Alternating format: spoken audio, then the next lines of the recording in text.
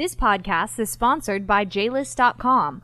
On JList.com, you can shop from a constantly evolving catalog of anime merchandise such as toys, books, Japanese snacks, anime computer games, and so much more. Support this podcast and visit JList.com for all your anime shopping needs. The runniness of the yolk, the tanginess of the ketchup, the feeling of the rice on my tongue. It's just, and they'll have kind of pornographic moments. They have like foodgasms. Yeah. I think it's... But it's not like... Now let me ask you a question real quick. Okay. Is it are they really... Are they going for that? Oh, yes. So basically they're trying to be ecchi. 皆さんこんばんは。アニメアディクツアノニマスのライブブロードキャストを聞いていただきます。You are listening to the Anime Addicts Anonymous podcast. Make your anime addiction worse at AAApodcast.com. And now, here are your anime addicts.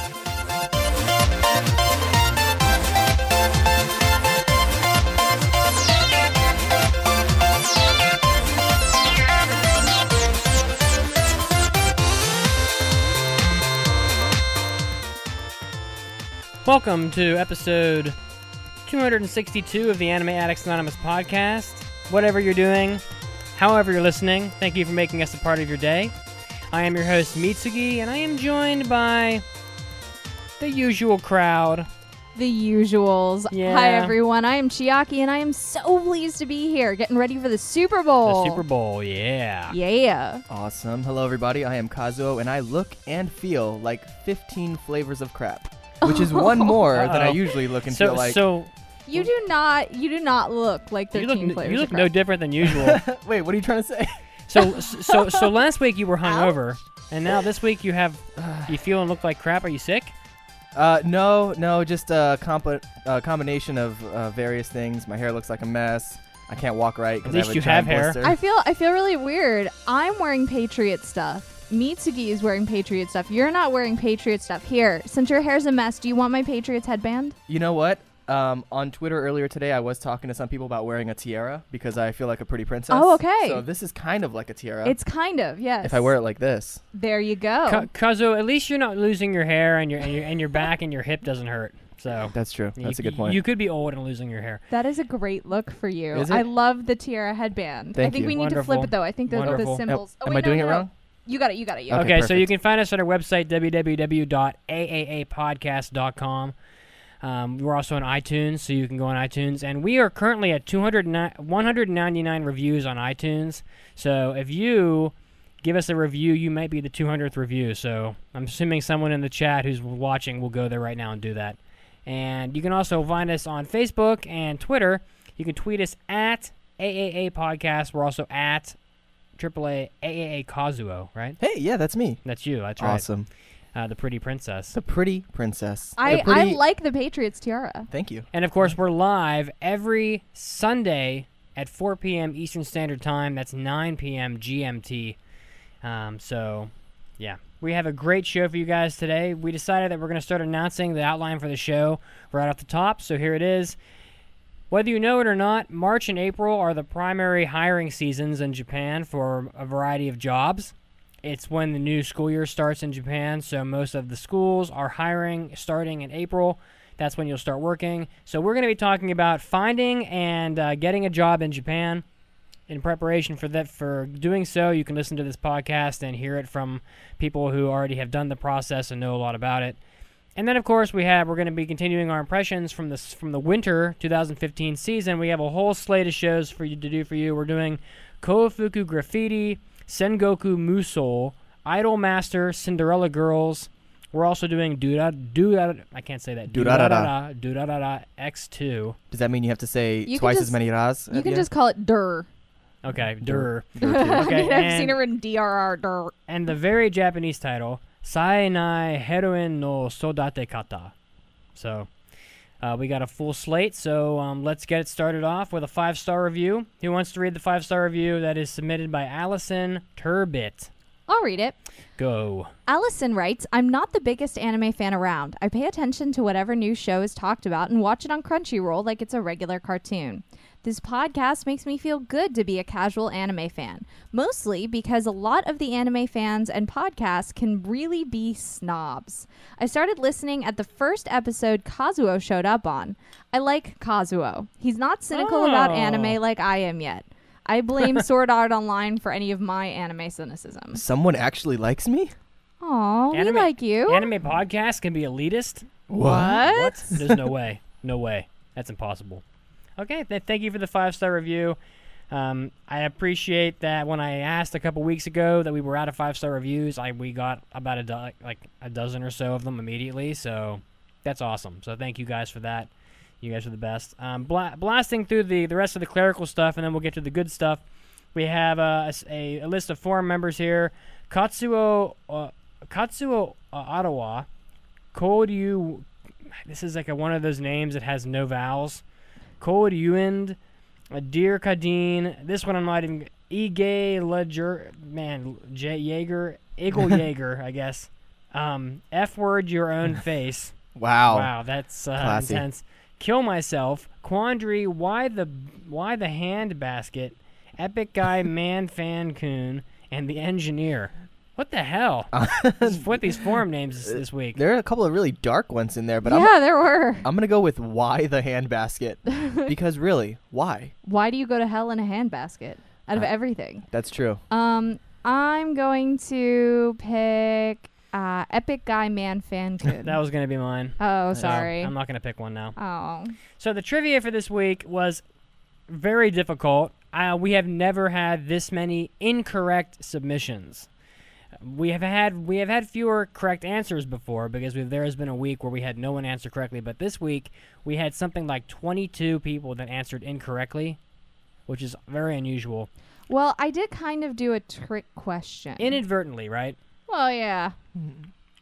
So it's a shot from the anime Zoku Sayonara Zetsubo Sensei, which is the answer to the trivia question. Yes. But it has the shadow of Detective Conan in the foreground of the image.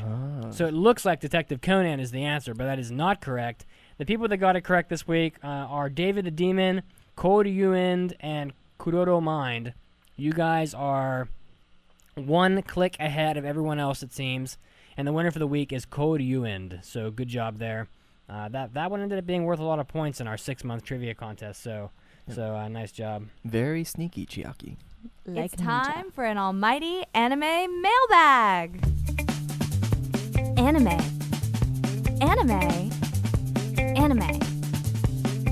Mailbag. If you want to submit a mailbag, you can go to the website, www.aapodcast.com. There's a button on the top. Click the button, type your stuff, and hit submit. It's that easy. Everyone can figure that out, I think. I hope. So I'm looking forward to these mailbags. Who wants to read the first mailbag question? I will read the first mailbag question. Read, sir. And it comes from someone with an awesome name. Oh, really? Archer Sky. Why is that awesome? It just sounds cool. It does sound cool. Doesn't it? Okay. They could be like a secret agent. Okay. So Archer writes, any tips for a budding new podcast?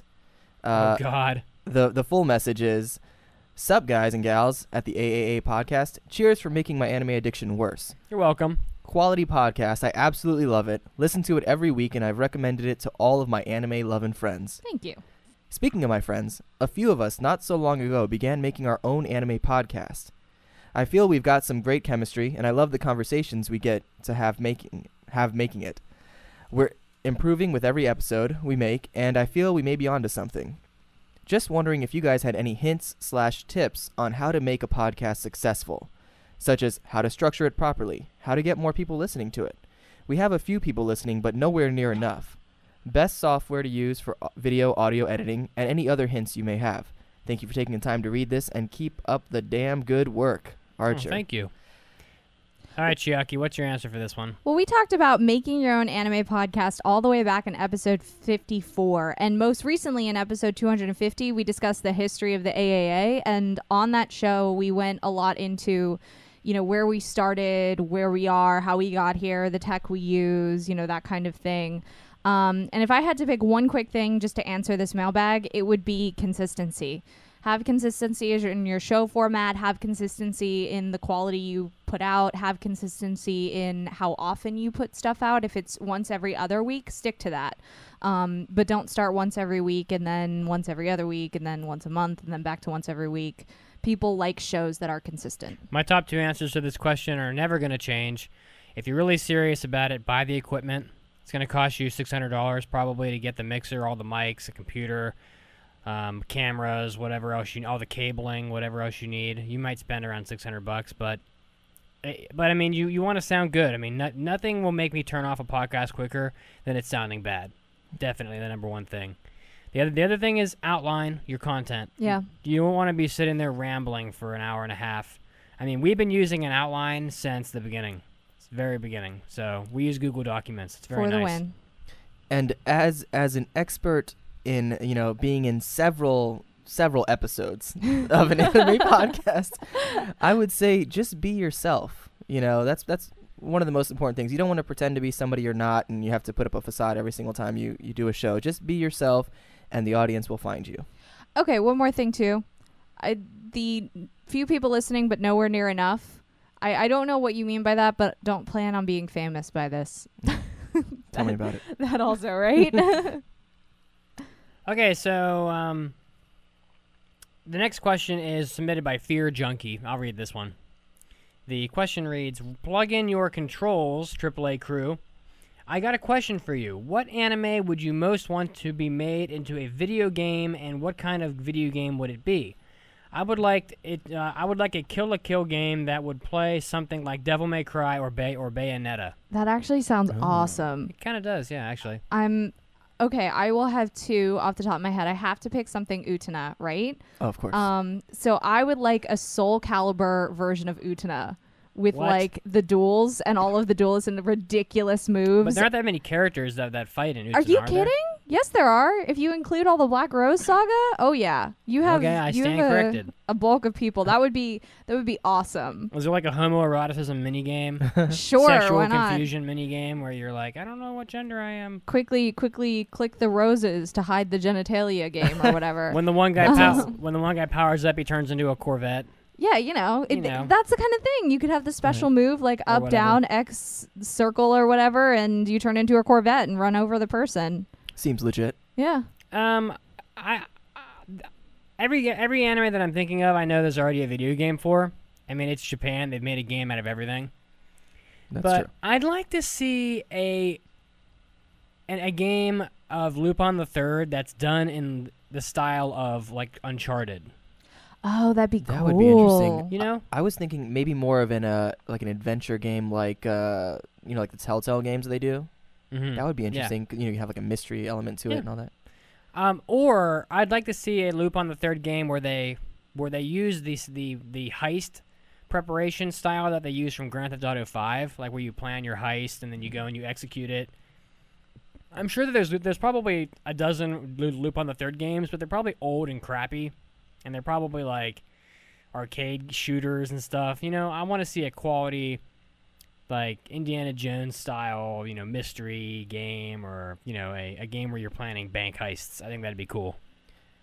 All right. That sounds good. My the first thing that came to my mind when I read this question was a Hajime no Ippo boxing game, like like all the major boxing games. But as I'm sitting here, I thought of something that would immediately destroy the rest of my life. Like I would give up my social life. I would whole just life? stay home and play this game forever, and that would be a Pokemon MMO.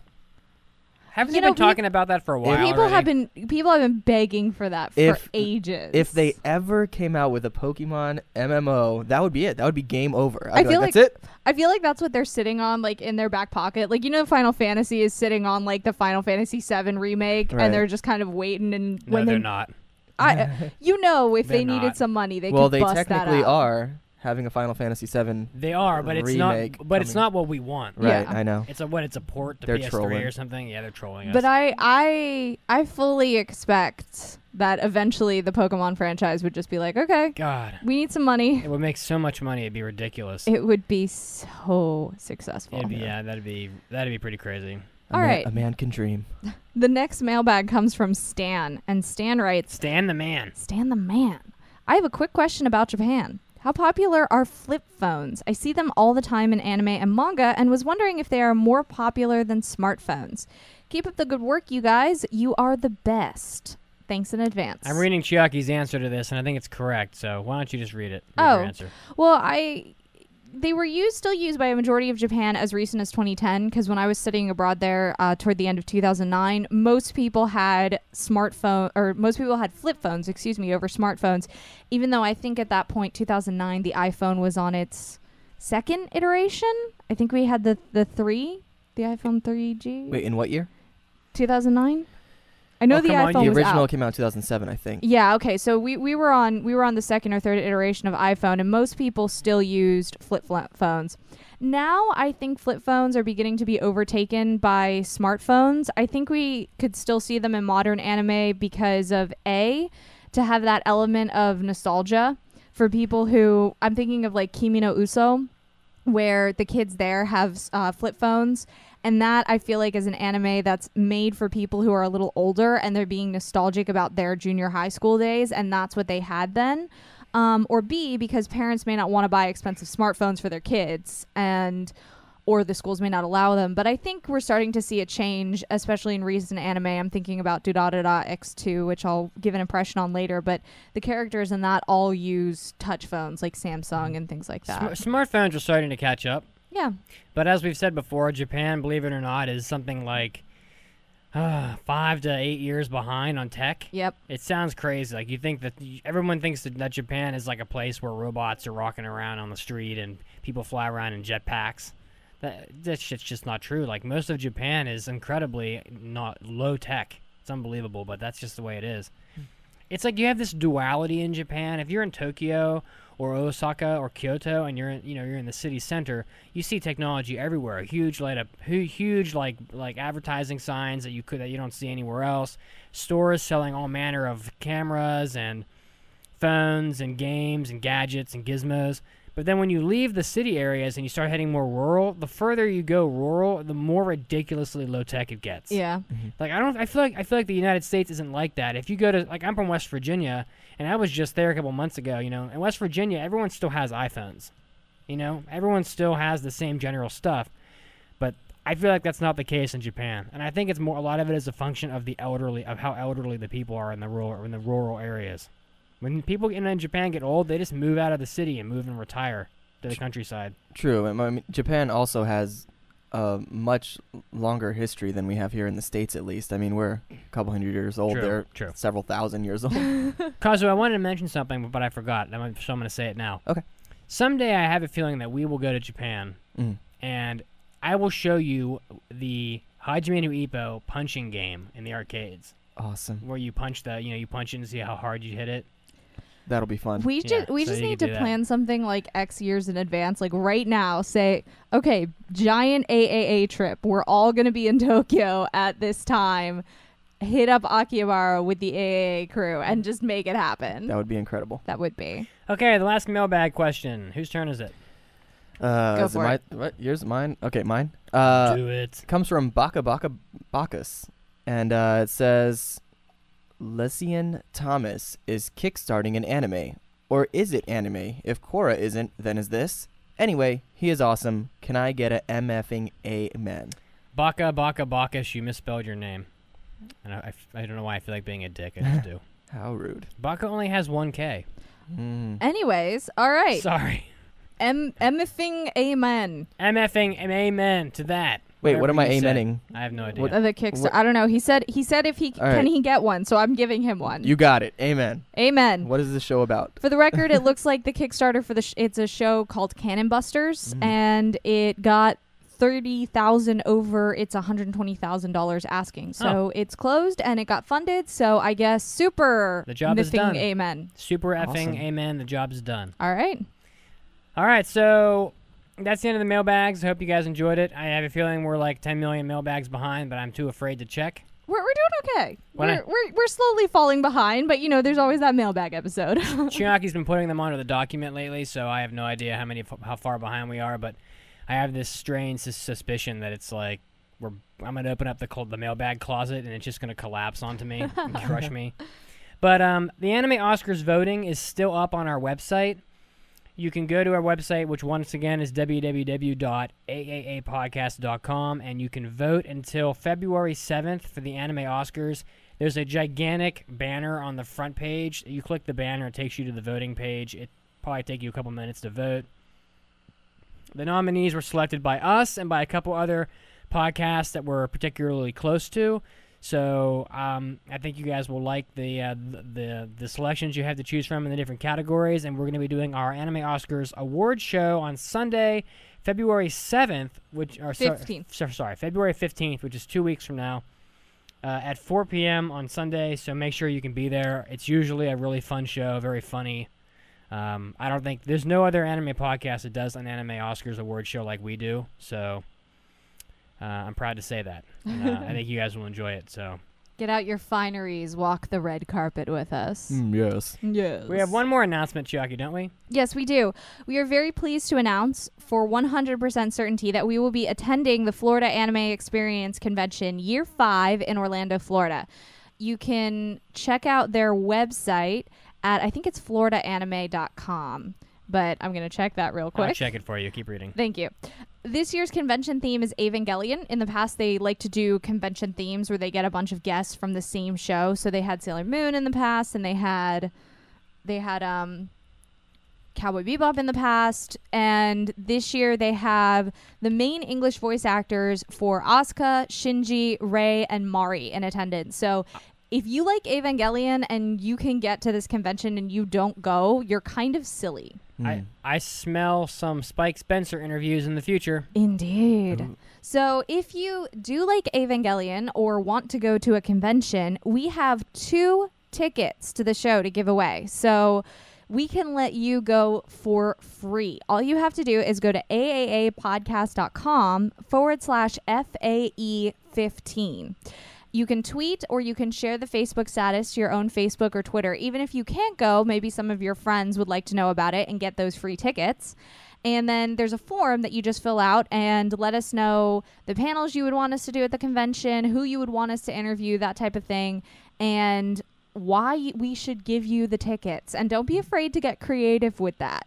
So The website is floridaanime.com. Okay, so yes. all the information is on there. And then to get the free tickets from us, once again, that's AAApodcast.com/FAE15. And we'll be there. And of course, we'll be doing a dinner and you guys can hang out with us. And I'm actually planning, there's a bunch of fun stuff we're planning. We're in the talks of doing like a big podcasters summit with I think Anime 3000 is going to be there. And so Anime is- World Order is yeah. going to be there. Yep. That's awesome. And I already got confirmation from Solbro Ryu at Gundam at MAHQ that he's interested in doing something also. So, yeah, I think it'll be fun. Yeah. And if you do hang out with us at FAE, then we will have an awesome time and go Yeah. on crazy adventures. I guarantee yeah. it. He's guaranteeing it, people. Guarantee it. Every convention. Oh, yeah. There's always something crazy we get up Always. to. All right, so I already said this once, but we're gonna be talking about how to get you a job in Japan coming up on this episode. This is an episode where you will get your pen and paper out, write down all the notes you need to figure out how you can get yourself a job. I guarantee you, if you follow the steps that we list, you have a much better chance of getting a job in Japan. We're also doing some interesting impressions for you guys. The impressions list again is Kofuku Graffiti. What else are we doing? It's Idolmaster Cinderella Girls, Sengoku Musou, Durarara X2, and Sainai Heron no Sodate Kata. So we got a whole bunch of stuff to do. Don't go anywhere. We're going to be back in a couple minutes, guys, so stay tuned.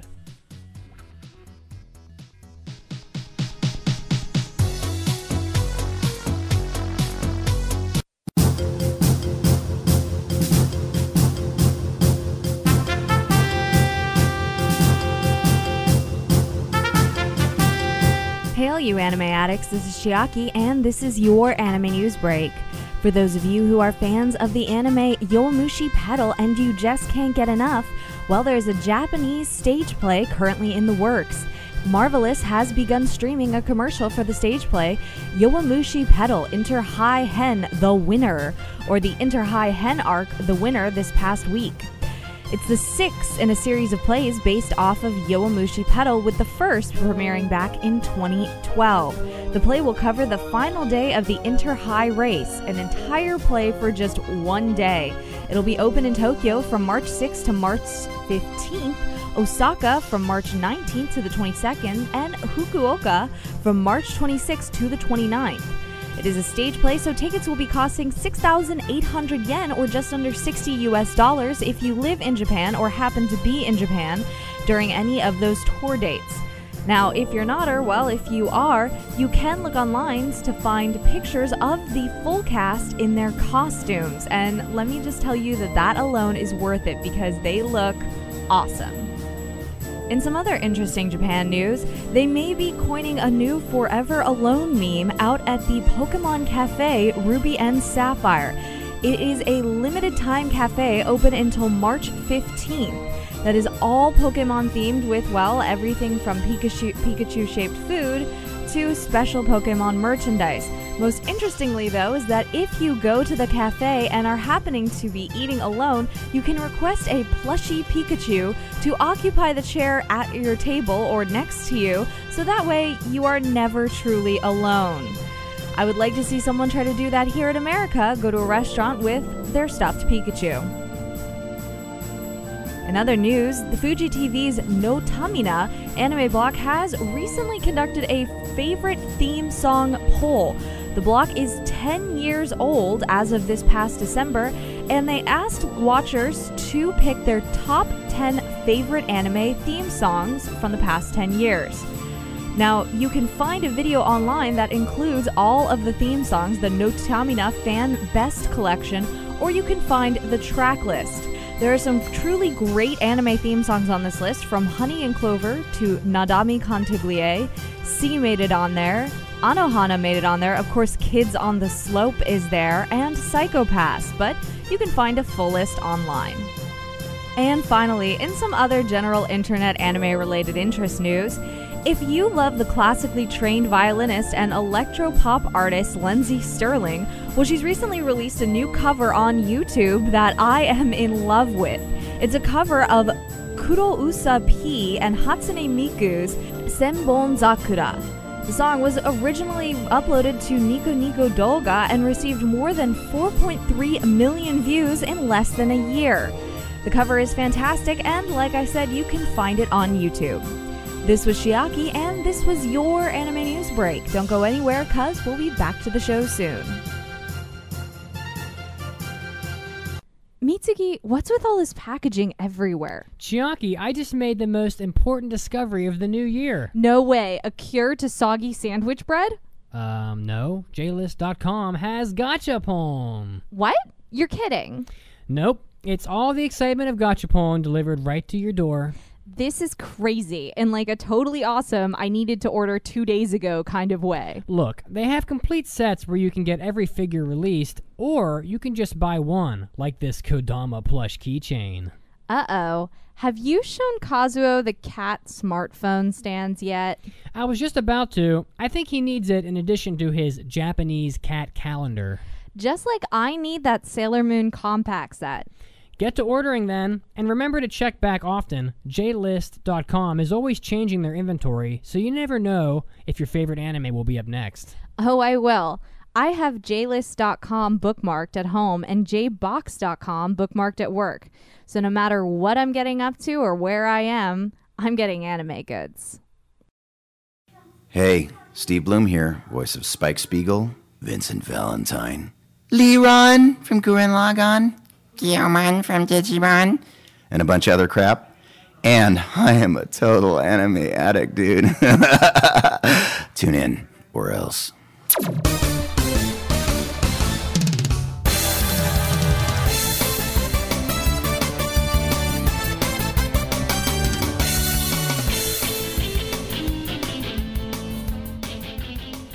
And we're back to episode 262 of the Anime Addicts Anonymous podcast. I I love that drop that Steve Bloom did for us. Steve Bloom is great. He's awesome. And we got that, by the way, at the Florida Anime Experience. So I forgot to mention, too, we have a banner on the homepage, AAApodcast.com. So if you forget the URL, you can just click that and get your free ticket that way. So I looked up Steve Bloom on IMDb today and noticed that he hasn't really done anime in quite a while. He's moving on. He's moved on to more profitable exploits. I was going to say, he probably is making more money, though. I think Crunchyroll is smothering the life out of the dub industry. Well, I mean, I don't know. Funimation is doing their own simulcast and subbing, so... That's what I mean. Like, the simulcasting is smothering the life out of the dub industry. I wouldn't be surprised, and this is just me being controversial, but I would not be surprised if the dubbing industry is totally dead in 5 years. Totally dead. I think this is my prediction right here, right now. Remember this for the future. I think the only dubs we will see in 3 to 5 years plus will be dubs that were Kickstarter funded. I think they'll be funded by Kickstarter. Who's watching dubs? Well, I mean, there are people yeah, out there. I mean, when I did the poll on our website about how do you watch your anime, 90% of people said it was either Crunchyroll, Hulu Plus, or illegally. all of those options are subtitled. So, that's, I was gonna say I prefer dub, but I prefer good dubs. Like if it's a good dub, I'd rather watch that. And that's why I say I could see it being a crowdfunded thing where people only put money toward casts that they want to see. Yeah, I don't think that the dub industry will die though. I mean, it may shrink, but I think it'll continue. It'll change, I think, but yeah. Anyway, so this episode we're going to talk about how to get you a job in Japan. Every anime fan at some point at least thinks about getting a job in Japan, and you don't. But oftentimes you think to yourself, "Oh, I don't know how to do it. It's too hard. I'll never be able to get over there. I'm not smart enough. Oh, it's too scary." Well, we can answer some of these questions that you might have, and I think we know what the common questions are, or at least what the important questions are, and we can help you to feel better about it and to learn that it's not honestly that hard to get a job in Japan. So the reason why we feel like we're qualified to talk about this for people who maybe have joined the show fairly recently, Mitsugi and myself have both about a year ago now, but we went to Japan and worked for just shy of 2 years and did this whole process. And so we spent time there. We've been through it ourselves. And the reason why we're talking about this now is unlike in many countries, America specifically, but I know other countries have a similar schedule, the school year in Japan begins in April. Yes, early April, like April 5th or something. Yeah, so it has 3 terms, April to July, September to December, January to late March, with breaks in between those. But the school year begins and ends in, March, April. So now is the time that all of these companies are hiring, looking to fill vacancies for the school year. So this is a really big hiring time for Japan. That's right. So the first thing you need to know about this, and this is probably it's just the most important thing that you need to know. It's a filter. If you don't have this, you might as well just think about doing something else. You have to have a college degree. Well, actually, they changed that, Mitsugi. Did they? What? Yeah. They did. They changed it slightly. That was some of the regulations that were changing while we were there, and they changed it slightly.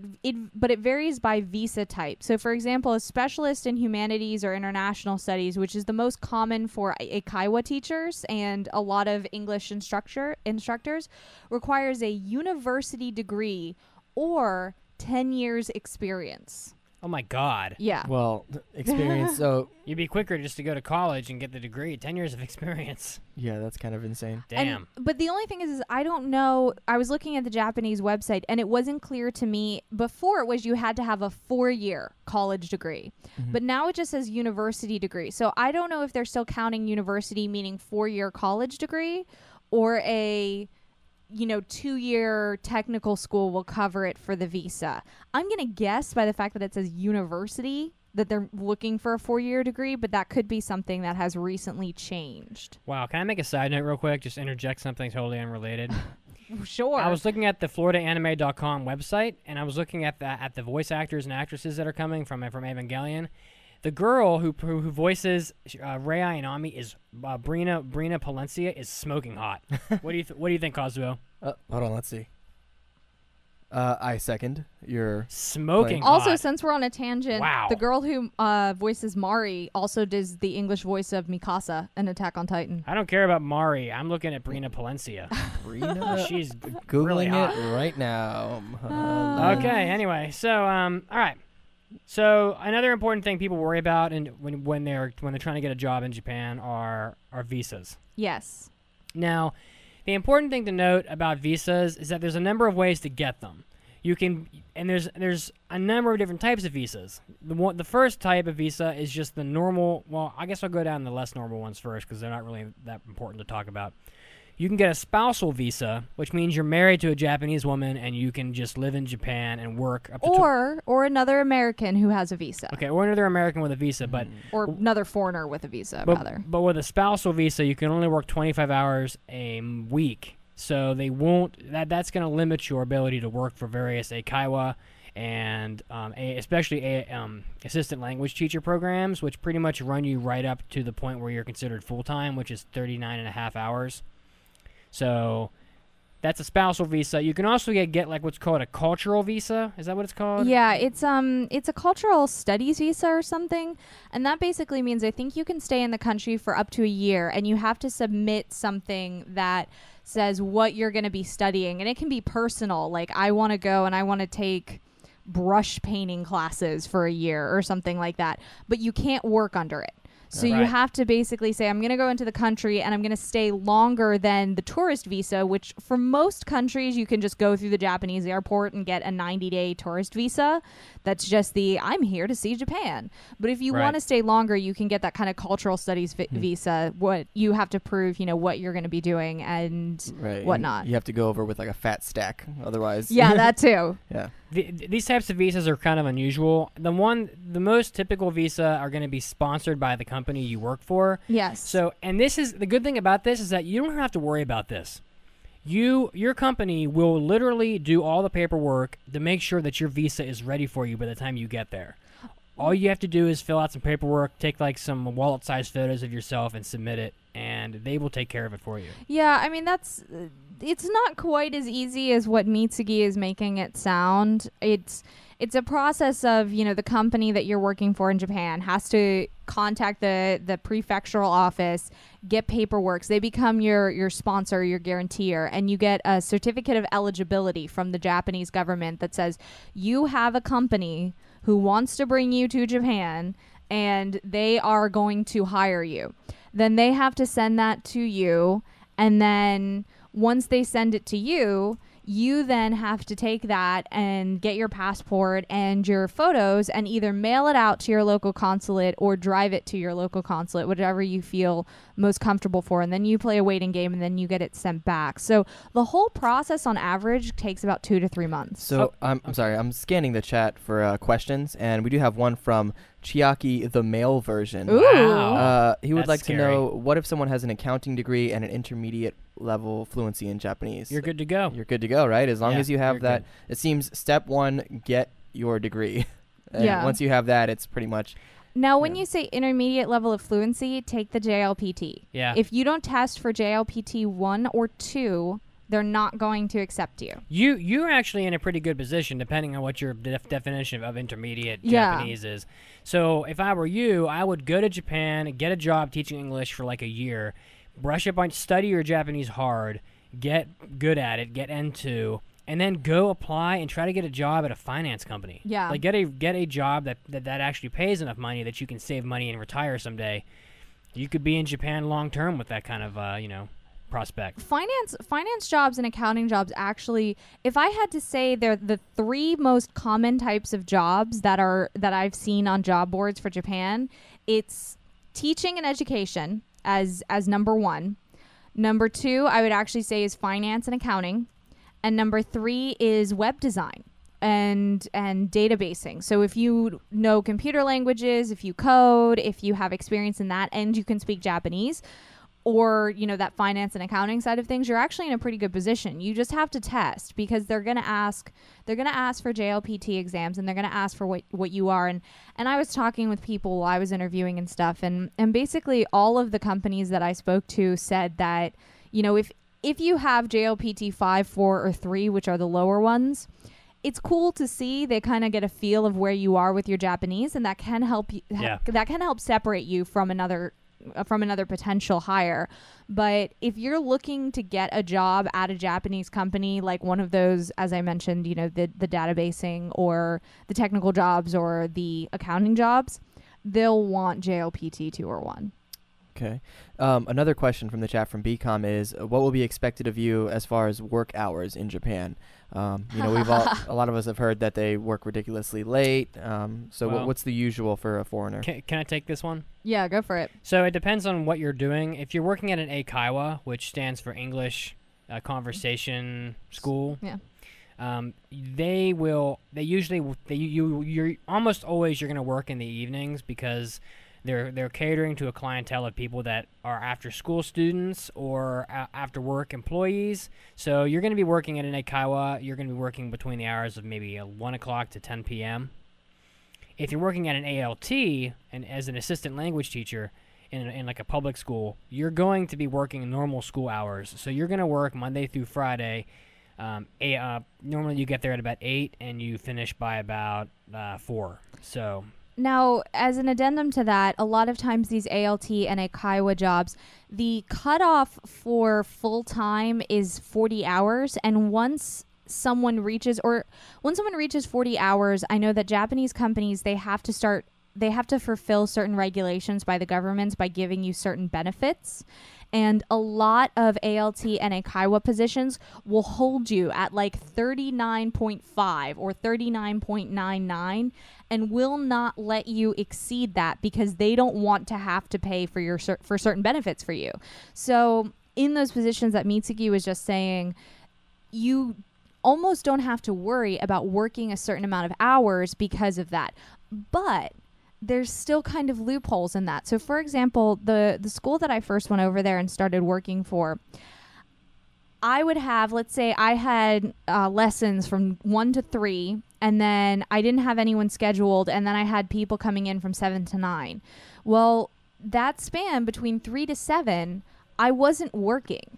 And so, yes, it was my time where I could leave, but if I lived far from the school, which I didn't have time enough to go home, and I didn't have time enough to do anything else. So I was in the office, but I wasn't getting paid, or the time wasn't counting for it. So I was still working a lot of hours was what it felt like. Yeah. But because I was at the house and I was at work, but it wasn't counting for anything, I guess. There's a lot of really clever questions you need to ask before you accept a job in Japan. And I would be okay at helping you ask those questions if you wanted to send me a message on our forum. I've already done it for several people. Likewise. Because they don't tell you everything that you need to know when you're applying, and you're probably not going to see your contract until, you know, you're already somewhat into the process. Now, to expand upon that question, too, since we mentioned some of those other jobs, for those of you who maybe do have a Japanese background and can speak Japanese, if you get a job either as a recruiter, that was one of the other ones that are big, that maybe doesn't require as much Japanese fluency as, say, accounting or finance or technical jobs do. Those jobs you will be expected to put in the time like a Japanese person would. And that means you are there early and you stay late. And oftentimes you will be expected to go bond with your coworkers, which means drinking and stuff like that. Yeah. Kazuo's scanning the chat for questions. So if you have questions from the chat, Kazuo, just go ahead and ask them. Sure. Yeah, we've got one right here from Meowth. Is it harder to get a job in Japan if you're a female as opposed to male? No. That's No? not. No. So there's no. In fact, it's not true, Chiaki. I make a noise at you for that one. Are you serious? Well, she is a female. Do you not recall the stories of your school that literally would only hire women? Ooh. The noise I am making. Point Mitsugi. Bing. The noise I'm making it for it depends on the type of job. If you're looking to get a job in education, it can actually help you to be a female. I think that's pretty much all we're talking about. Well, yeah, but I want to be honest. There are recruiting jobs. I interviewed for a recruiting job actually right before I left Japan, and obviously I didn't take it. But I mean, there are jobs where they prefer women, but Yeah, well, they also offered you that recruiting job. So They did. It's not really that doesn't really support your point that it's harder for women. So it seems that it depends on the type of job. Now, to go along with that, Keenan in the chat says, "How about race? Does that affect your ability to get a position?" I know it might be difficult for you guys to answer since you're both, of the same. Well, yeah. Well, in my experience, it doesn't matter. I think it matters if you're of the Western races, Australian, American, Canadian, European. It doesn't really matter, but if you are of, let's say, Filipino or Chinese or Korean descent, it can make a difference. I know a lot of Eikaiwas would advertise the fact that they didn't hire Filipinos or something like that. The only thing that can hurt you is if you're not a Western native English speaker. Okay, so not like you're not talking about they wouldn't hire a Filipino American or somebody from Britain whose descent is Filipino, but as far as where you are from, like if you are from the Philippines, they might be less likely to hire you. I would say as long as English is your first language, you have a pretty good chance. But I think if, the reality is that if someone who looks like they're of Filipino or Chinese or another Asian descent goes up against somebody who is blonde-haired and blue-eyed, the Kai will probably pick the blonde-haired, blue-eyed person. Interesting. I think the only people that get hurt are like people that are of Spanish descent that have a Spanish person living in America that has English as a second language will have a harder time because not every place wants to hire a non-English native speaker. Well, guess I'm going to Korea. I'll be quiet. Okay, so before we take any more questions, are we done with the visa? The only thing I wanted to just add on to that was just pay attention to what country you're in as far as the visa policies before you even start applying.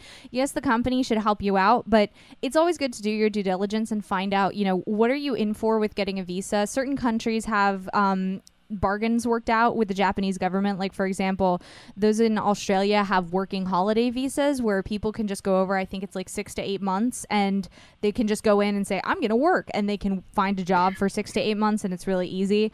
America, as we mentioned, there's a guaranteer, and some countries, they might not even let them get a work visa at all, so... And to go along with that, Addicted Hero asks, what is the longest work visa you can get, and is it possible to obtain a citizenship if you work there long enough? I think the first visa is a year, isn't it? They normally give just a year. I think it depends on the type of visa. It's 1 or 3 years for the specialists in humanities or international studies. And I think other visas can go up to 10 years. But most people stay with a 1 or a 3-year visa. If you're planning to stay there a long time, the best thing you can do is try to get that 3-year after your first year expands, because it is a pain in the ass to renew your visa in Japan. Yeah. But oftentimes your company will take care of it for you. Well, you still got to get off work and go to the prefectural office. That's and true. I go back. I had to go way out of my way to get my visa redone, but it wasn't hard. It's not hard. It's just a pain in the ass. It is, and it was at my own expense. So it's kind of unfortunate. So I really do recommend Gaijinpot. A lot of employers use Gaijinpot, and I don't really know of any other website, honestly, where you can go that's as effective. The website is spelled GAIJINPOT.com. We actually know some of the people at Gaijinpot. They're really nice. Yeah. I was just on there on Gaijinpot. Of course, there's a slew of English teaching jobs on there already. I imagine that as we go through February and into as we go through the month of February, they're going to proliferate. There will be more and more of them. There were a lot of them in the Kanto region, which is not that surprising. Everybody wants to be in Tokyo, so other websites that I looked for when I was doing looking for jobs in Japan were actually a website called Jobs in Japan and Daijob. But I second Mitsugi. Gaijinpot really is one of the best sites because you go in, you create a resume, you can have that resume be searchable for employers. I did have employers contacting me. That's actually how I got the recruitment job offer, or rather interview and job offer, was someone found me and contacted me and said, hey, we have a position. Are you interested? And I said, sure. And so that's really good. And then once you get your resume worked out, they have really easy applications to jobs where you can basically just click, use resume, paste in your cover letter, and you're good to go. One thing worth noting is that Japanese resumes require a picture. This is standard in Japan. This is not just Gaijin Pot. Most Japanese resumes, that's normal that you have a picture on your resume. So make sure you have a professional photo of yourself. You don't have to go out and, have a photo shoot or something, but put your suit jacket on, do your hair, do your makeup or whatever, and have someone take a picture of you with a neutral background, smiling, that kind of thing, because you will need it. The top things I hear from people that are recruiting that kill you instantly on your resume are your photo. Yeah. Your photo looks ridiculous, you're just done. Just wrap it up, it's done. You can't be looking ridiculous in your photo. Typos, for God's sake, proofread your resume. And keep really unnecessary and irrelevant information off of there, so no one cares that you're good at skateboarding or that you really love cats or something. Hey. This stuff's not. Yeah, sorry, Kazuo. That kind of stuff's not really relevant. So you want to stick to your work experience, your education, and maybe some work-related skills that you have. Word processing, being comfortable speaking, able to use computers. I can work with children. Those types of things are the types of things that you're going to want to put on your resume. And it was brought up in the chat, speaking about Gaijin Pot. You guys had not too recent, but an episode where you interviewed someone Yes. from Gaijin Pot. Anthony Joe, he's a good guy. And it was episode 191. Thanks to Astrophysics for pointing that out. Our keeper of knowledge. Man, yes. insane. Also on Gaijin Pot 2, as Mitsuki was saying with the resumes, you can have multiple resumes. So let's say you're someone who has that Japanese and accounting background, but let's say maybe you're also applying to just any job, some of the Eikaiwa jobs, because the fact is that it really is easier to get a job once you're already in Japan. Oh my God, it's so easy. So, you might have to take a job that you might not want for a year or 6 months or whatever to get your foot in the door, literally and figuratively. And once you're in Japan, apply for some of those other jobs that might be more goal jobs. And on Gaijin Pot, you can have that resume that's, your technical resume for accounting or whatever. And then you can also have a resume that is geared more toward education and, as Mitsuki was saying, working with kids and things like that. And you can pick which one you want to apply with. There's a lot of Eikaiwa that will brutalize you. Yeah. For sure. You can expect to be working 6-day weeks, being paid very little, being not paid to sit there while you're not teaching, commuting extremely long distances. All that stuff is possible. Holidays being very non-existent. Yeah, yes, but just know that once you're there, switching your job, you will always be preferred over another candidate that's not in Japan. In fact, many jobs will say to apply, you must already be in Japan. So once you're there, when I first applied for my jobs when I was still in Florida, I put out maybe 15 applications, and from those I got, I think it was 3 interviews, and even that is a lot. Like 3 out of 15 is pretty good. Yeah. But once I was in Japan, it was literally like 5 out of 6 that I applied for. I was getting offers or interviews for because I was already there with experience. Someone in the chat said something. Alexander, I don't know. Ken Alexander. Oh, I can't read. Said, don't confess to being an otaku.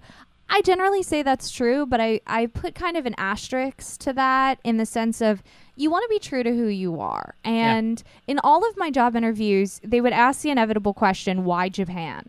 And, why do you want to come to Japan or why do you want to stay in Japan or whatever? And I would be honest. I would say, honestly, my interest in Japan started with anime. I watched anime when I was a child, but then I would explain. I was a minor in Asian studies in college. I took Japanese language classes. I've studied the culture, and I fell in love with it as a country. That, while it originated from a place of anime as my introduction, that's not the only thing that I love about Japanese society. So I would say, don't think of it as you have to hide who you are. Be honest about it, but at the same time, I would also agree with Ken Alexander saying that you should also probably not be like, I'm an otaku and I want to go to Akiba every day. Well, if you'll recall, when I was applying, the person who interviewed me was an otaku. Yeah. So the fact that I watched anime and was into like I thought it was cool that he had done samurai battle reenactments and stuff like that. That's awesome. I think that was a huge factor in being able to get that job because there was a connection with the interviewer. Yeah. So We also have another question in the chat from Alamaz, and they ask, what are the chances of getting a teaching job in something other than English? His English is average, but his French and Arabic are excellent. So are foreign languages other than English common? I am on Gaijin Pot right now. I didn't find any Arabic teaching jobs in Kanto. They do come up. I haven't seen Arabic. I wasn't looking specifically, but I've seen German, I've seen French, I've seen Chinese.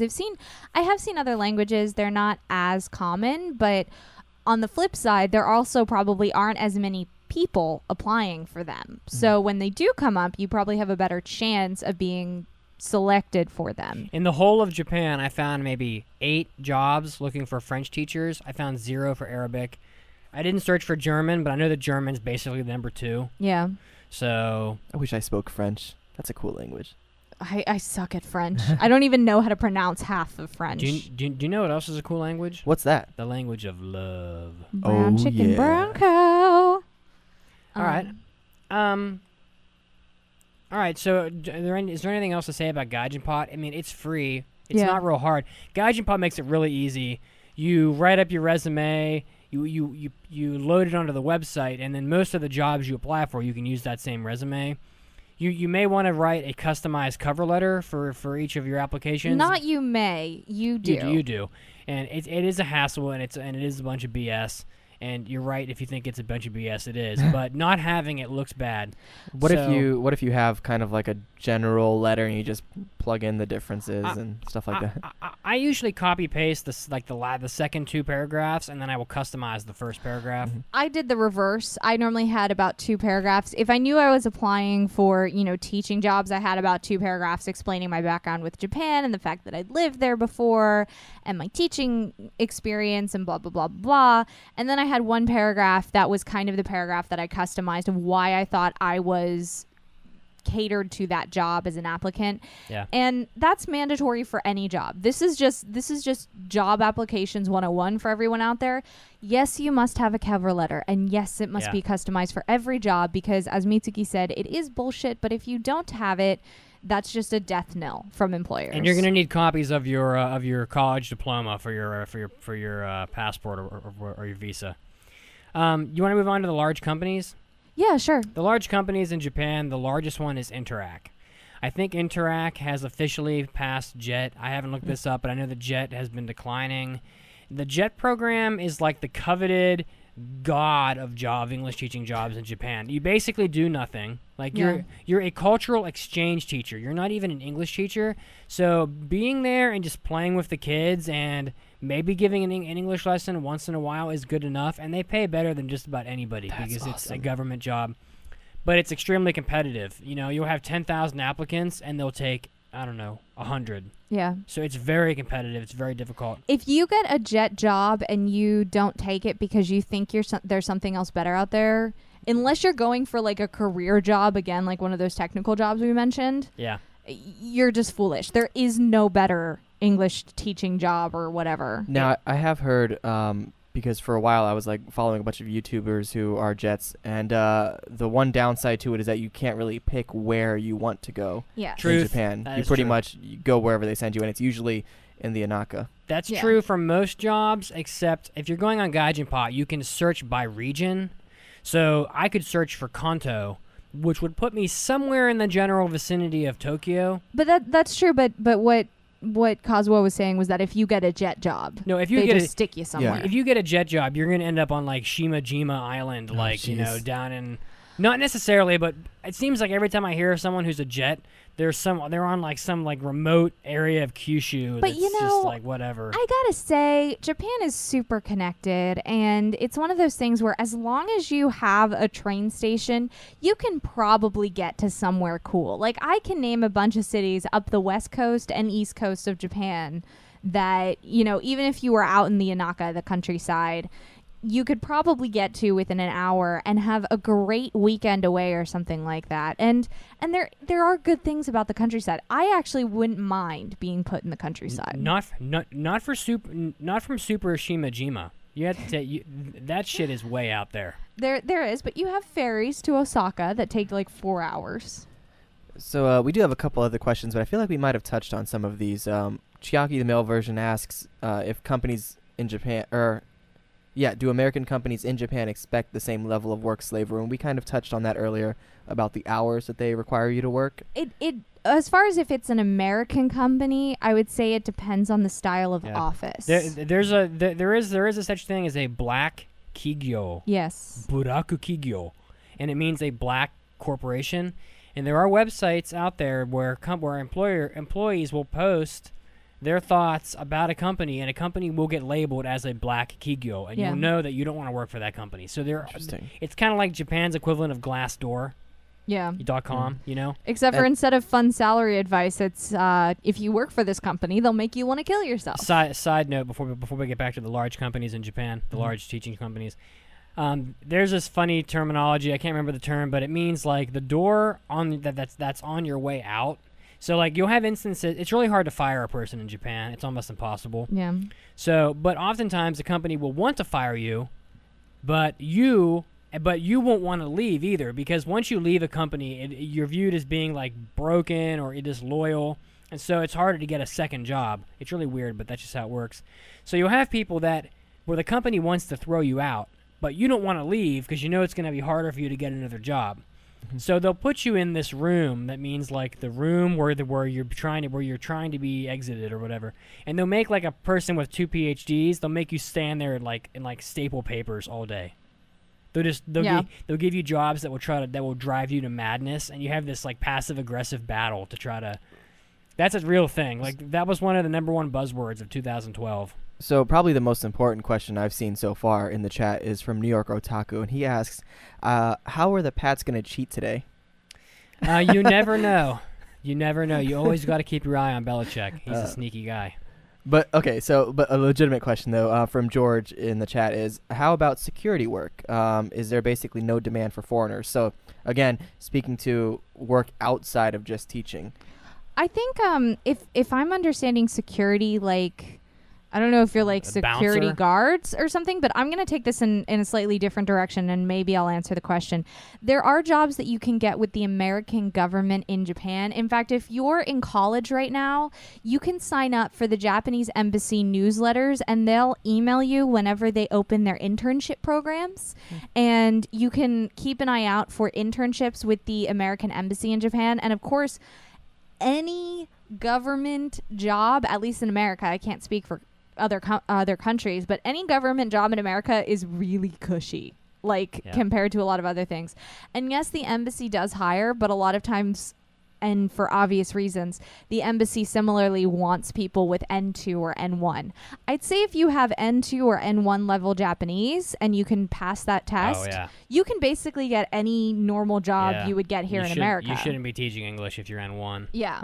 You should go get a real job where you can... Well, I shouldn't say get a real job, but get a job that pays some mad money so you can, have a career, The other big companies in Japan that teach English, a new one that just popped up is Kokojuku. Yeah. Kokojuku, I've heard bad things about it, but I heard bad things from a person who generally likes to complain. So I don't know. It did sound pretty rough. Her schedule sounds... I think it's pretty much just the nature of the Eikaiwa beast. You're just going to have to assume that if you're working at Eikaiwa, you're going to be like living like a vampire. You get home you eat dinner at 11 p.m., go to bed at 3, wake up at noon. That's just how people are that work at Eikaiwa. GABA is really big. GABA? GABA. GABA. That's another Eikaiwa. So if you're trying to get an ALT job, you're going to pretty much have to go through a private school, which probably isn't going to hire outside of Japan or Interac. Those are pretty much your main options. Something worth noting is there's pros and cons to getting a job at one of these big schools like Interac, Kokojuku, GABA, where they're everywhere. Some of the pros are that they're really structured, they're really organized, they're, solidified in their policies, and they know how to take care of their people in the sense of there's ways for them to do everything. But some of the downsides as compared to like maybe a prefectural level or even a city level eikaiwa is that a city or prefectural level eikaiwa, you're going to have probably a little bit more one-on-one time with people who are there to kind of help you and ready to help you get settled in. And there's a chance for some more flexibility, maybe minimally so, but there's a chance for it. So, but at the same time, you can expect some more disorganization, less policies, things like that. I really recommend Interac. It's a huge company. They hire a ridiculous number of people. The turnover rate is pretty high for these jobs, so they're always trying to hire new people to fill in the gaps. The pay is pretty decent. It's decent for the field, and the pay is consistent. It's not like some eikaiwa where your pay is different every month. You have a salary. They generally treat you pretty well, and because you're in a Japanese school, you are treated the same as other teachers would be at the school, and you're not going to have to deal with a whole bunch of the bullshit that you would have to put up at an eikaiwa. I would say, for the people who are looking at getting a job and to think about eikaiwas, your job at an eikaiwa is not necessarily to teach people English. Your job is to make them happy. And the eikaiwa views it very similarly. Do you have well, I was going to bring up, I remember a few years back, there was an ALT company that I guess it like fell apart and ended up screwing over a bunch of I forgot what was the name of that company. I can't remember.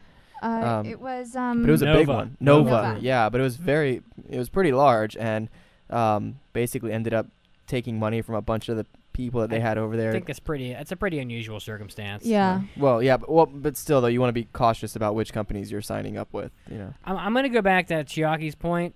I know people. I know that Cram's job in Japan, his school didn't really care how much English he taught, and oftentimes he would just do crafts like Halloween crafts with the kids and stuff. I think that's great. I wasn't like that. I was supposed to give those kids X number of hours of English every single year so that the school can check the box for their 5th and 6th graders and say, oh yeah, these kids got 40 hours of English. Mitsuki, I said if you're in an eikaiwa. Oh, did you? Yeah. I would love to see Mitsugi teaching little children. That would just be hilarious. That's all I did, and I was quite good at it, believe it or not. I'm going to pat you on the back now, Kazuo. So I had there's quite nothing. There's nothing like, honestly, we're going to get to the expectations in a minute, and we'll talk about it. I think we should skip ahead a little bit. Okay. Let's talk about the interviews. Interviews, the things that makes a good interview here in the States or anywhere is the same thing that makes a good interview for Japan. You'll likely be interviewed on Skype, and this does not mean that you shouldn't dress up. If you're interviewing on Skype, you should dress as you would for a regular interview, and that means you should wear a suit. Yeah, but if you're like me, you can go pantsless. Well, as long as you don't stand up. I did that once. I did. I did. I'm not lying. I was straight up in my boxers with a suit jacket on. It was great. And this goes for everything, even in regular interviews here in the States. Go dressed up. You do not go to an interview dressed down. Undressed? Is that what you're gonna say? Not undressed. Well, definitely depends on the don't interview. do that. I'm not wearing pants right now. Also, if on your resume you say that you can speak Japanese, you'll likely be required to converse at your reported level. So be honest on your resume. If you're like, oh, I'm N3, but you're really like barely N5, they're going to blow you away. Or memorize a script in Japanese. And it'll be embarrassing, so I hope they stick to it. Chances are that if you're going for the kind of eikaiwa level and ALT level jobs, having any Japanese experience is going to give you an edge. So even if you're N5 or you're a beginner, don't be ashamed to put that. Just be honest about it, because if you were like, well, maybe I'm intermediate, they're going to start talking to you, and then it's just going to make you look bad. Some of the schools do like it if you know a little bit of Japanese, but I don't think it's that important. Yeah. But the interviews, you can expect them to ask you some grammar questions. They'll ask you the difference between like various words that have similar meanings. They might ask you to get a good idea is to get like a whiteboard ready. They may want to see like a demonstration on some kind of a board, how you would teach this grammar structure. So it's not a horrible idea to brush up on some grammar like gerunds or something. those types of things. I mean, people should already know what a gerund is, but I mean, you may not. A gerund is a verb that ends in ing. So generally speaking, it's a verb that takes the form of a noun, like running. I knew that. Okay. Anyway, so the things you learn when you're an English teacher in Japan. The interviews aren't that hard, really. I mean, they're not. They're nerve-wracking as shit because they're interviews and they're on Skype, which makes it even worse in my opinion. But it's not so bad. But once you get the interview, I think there's a pretty good chance you're going to get the job. That's my experience. I think most companies do 2 interviews. If you get the first interview, you're probably in a pool about 20 people or so, maybe 10 to 20. If you get the second interview, it's probably you and maybe 1 or 2 other people, and that's it. All right, let's talk about the expectations real quick because we're running out of time. Yeah. So, what would you say the most important expectation is of teaching in Japan, Chiaki? Go for the experience, not for the money. Because, at least again, talking about the eikaiwa type jobs. The money's getting worse and worse all the time. Yeah. The money in terms of your life, of your quality of life in Japan hasn't changed. But if you're planning on taking money back to America or to England or wherever you're from, it's deteriorated a lot. It really has. I mean, I did some math just a second ago. I was looking at some job postings on Gaijinpot. When you convert the yen back to the dollar, the typical eikaiwa job is making between $18,500 and $26,500, and that's before you take out like deductions from your salary. Is it really that much?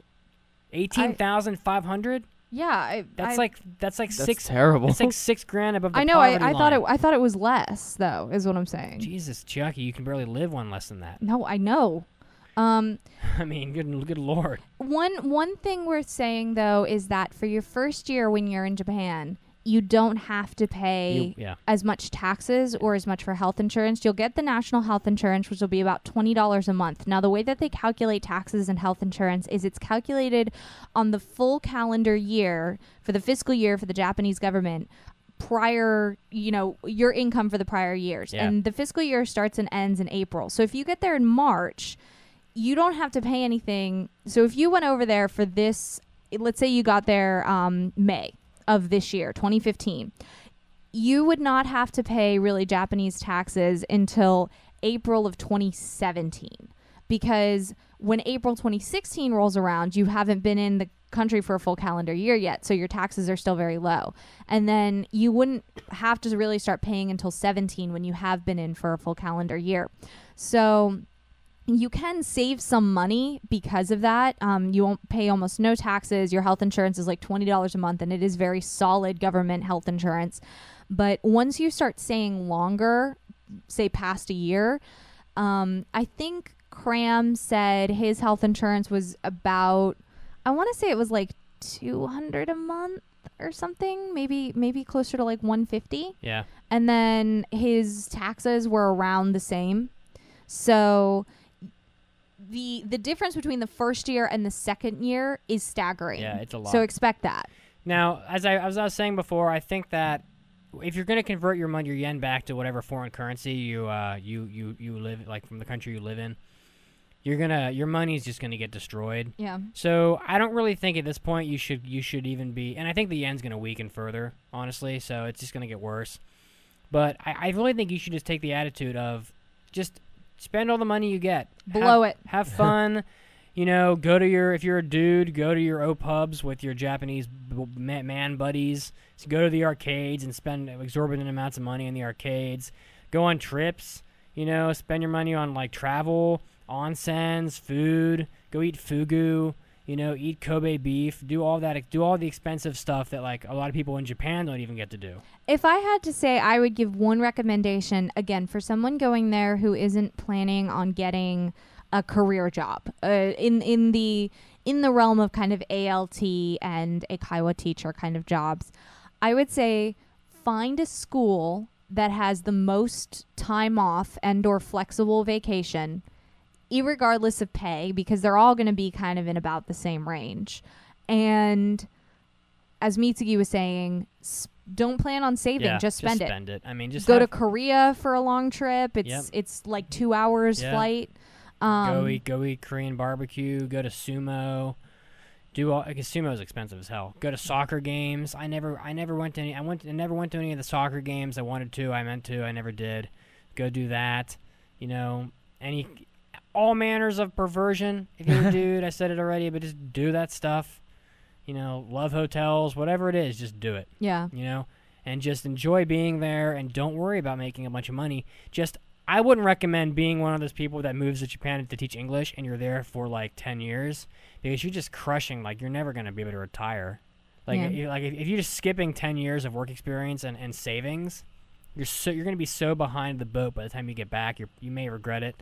I mean, I could see the case for staying a couple years if you plan on staying in ESL type teaching. Which is English as a second language style teaching, because then it's relevant experience. Yeah. But as Mitsuki was saying, if your job aspirations lie somewhere else, go have an amazing year and just plan on doing that. I even think you could stay as long as 3 years and be okay. Yeah. I mean, there's so much to do in Japan. You're going to need the time, but just live it up. Don't even I was saving money when I was there, but the exchange rate has gotten a lot worse since then. So I brought a bunch of money back. But if I was there now, I might just say F it, you know? Yeah. Just I'd spend my money on all this crazy-ass shit. I'd buy fugu and, you know, the puffer fish that costs like $100 an ounce. Eat that, you know, eat that crap. Ball outrageous. Yeah, get a Japanese girlfriend and take her somewhere. I don't know, do whatever, do the crazy things, you know? So before we wrap up, I figure we'll ask the chat if you guys have any final questions for we got us. like time for maybe one question. Just one. I don't know if Kazuo has any questions sitting in his queue.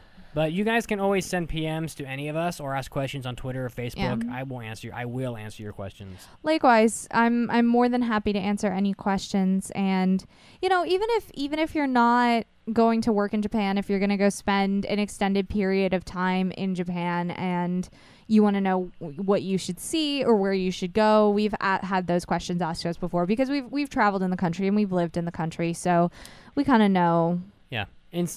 My last thought would be, it's not as hard as you think. You might think, oh my God, I'll never get a job in a foreign country. You will get that job. Actually, at this point, I've never heard of a person not being able to get the job. I've never heard of it. I'd say the hardest part is just sorting through all of your crap here in the States, depending on how much crap you have, and figuring out where you're going to store it or selling it all so that way you can get over there. Yeah, the hardest part is getting over the fear of moving to a foreign country, but you won't regret it. We do have one question here from Otaku Joe, and he asks, do employers help you get housing, or are you on your own? Generally, yes. Generally, yes, but not always. Almost always. And it varies. Some employers have housing set up that they'll just move you into. Others will help you find a place, and others will just say, good luck.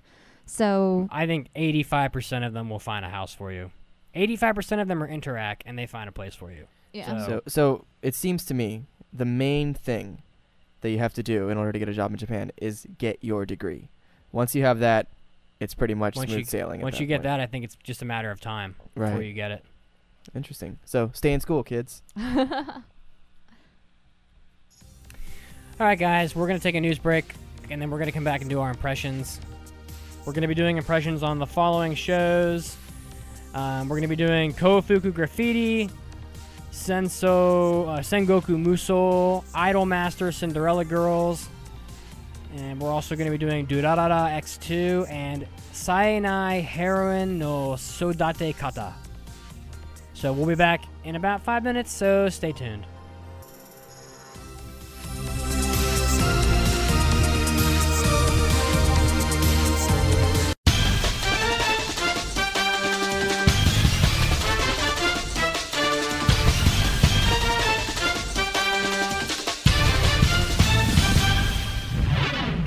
Hail, you anime addicts. This is Chiaki, and this is your anime news break.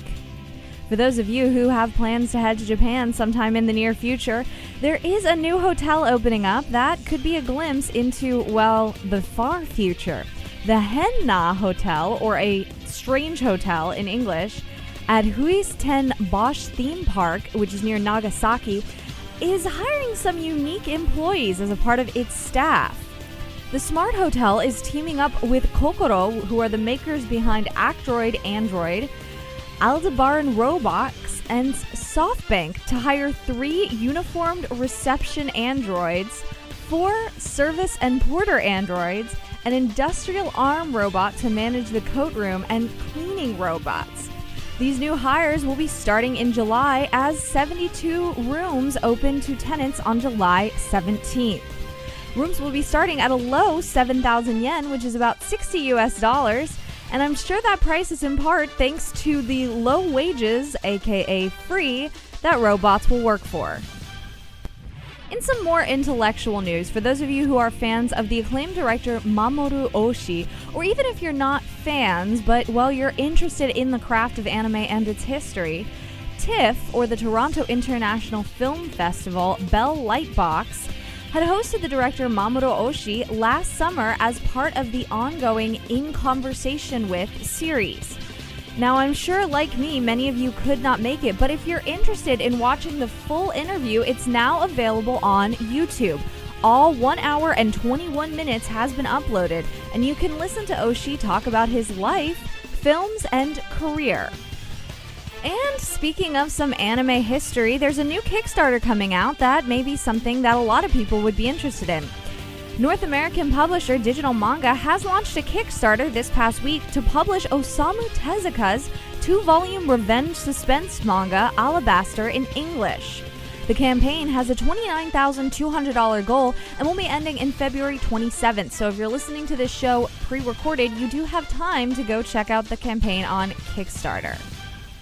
In other news, for those of you who are fans in the USA of the Aldnoah Zero soundtrack, a fantastic soundtrack that features 20 tracks of the score composed by Hiroyuki Sawano, who did Attack on Titan and Kill la Kill.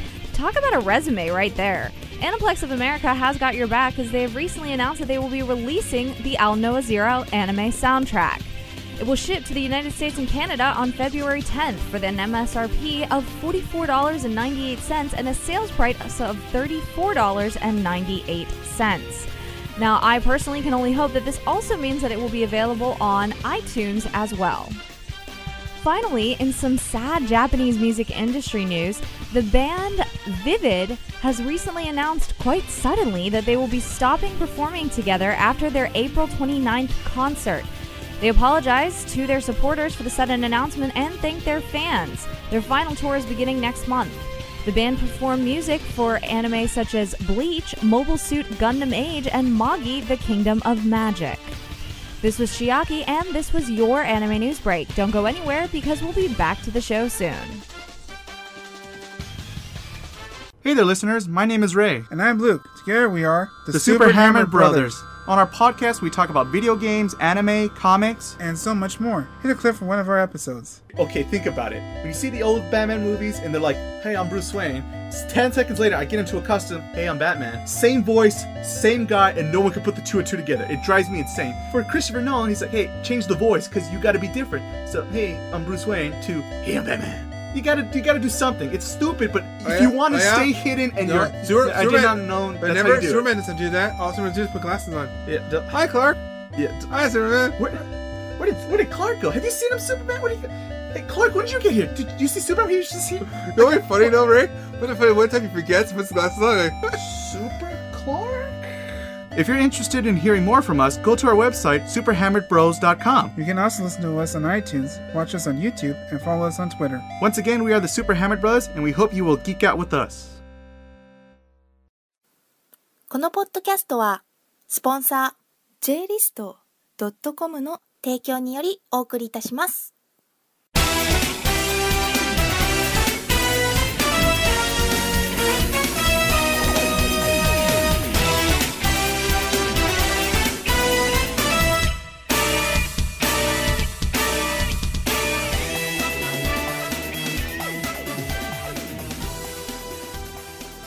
And we're back to episode 262 of the Anime Addicts Anonymous podcast. Hope you guys are still with us. I guess if you're still listening, I guess you are. Let's kick this thing off. Let's not delay too long. Super Bowl's just around the corner, so we want to make sure we're done by then. So I only have one impression to do, so I kind of recommend that you guys start first. I'll go first. Okay. Okay. Thank you for being for taking the initiative on that. You are very welcome. So my first anime that I'm going to be talking about is Kofuku Graffiti. And Kofuku Graffiti is roughly translated as gourmet graffiti or gourmet girl graffiti. Oh, I remember this one. And this was one that I was actually kind of excited about because based on the synopsis, I was kind of excited for Food Porn the Anime. So one more time, the general synopsis of the show is it follows the story of Ryo, who's a middle school girl who lives by herself.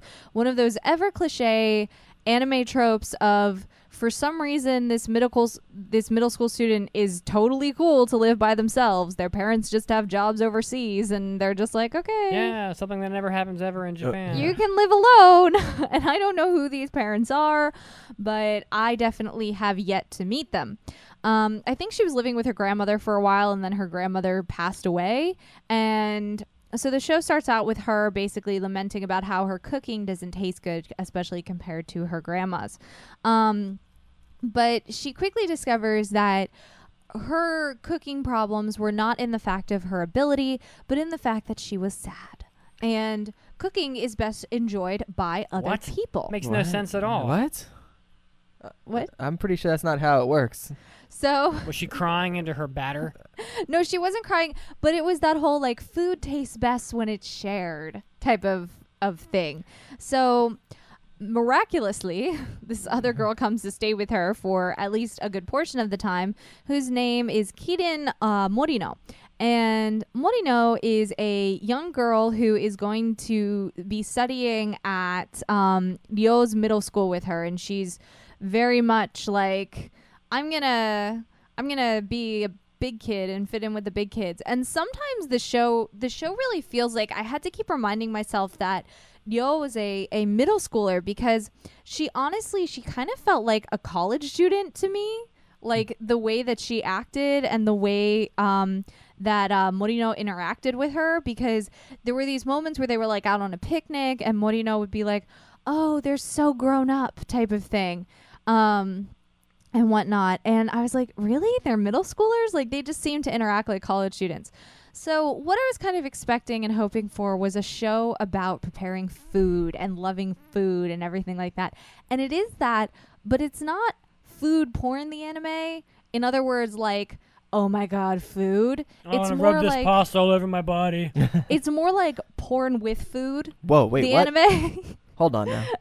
Where, like, for example, the anime will be like, I don't know, just your average animation or something, but then they go to eat something and like it's sparkly and everything is perfectly animated and like her lips move so slowly and all of a sudden all the girls got lip jobs the second they're taking a bite. Like their lips are like really plump and they like take a bite of something and they're like, oh,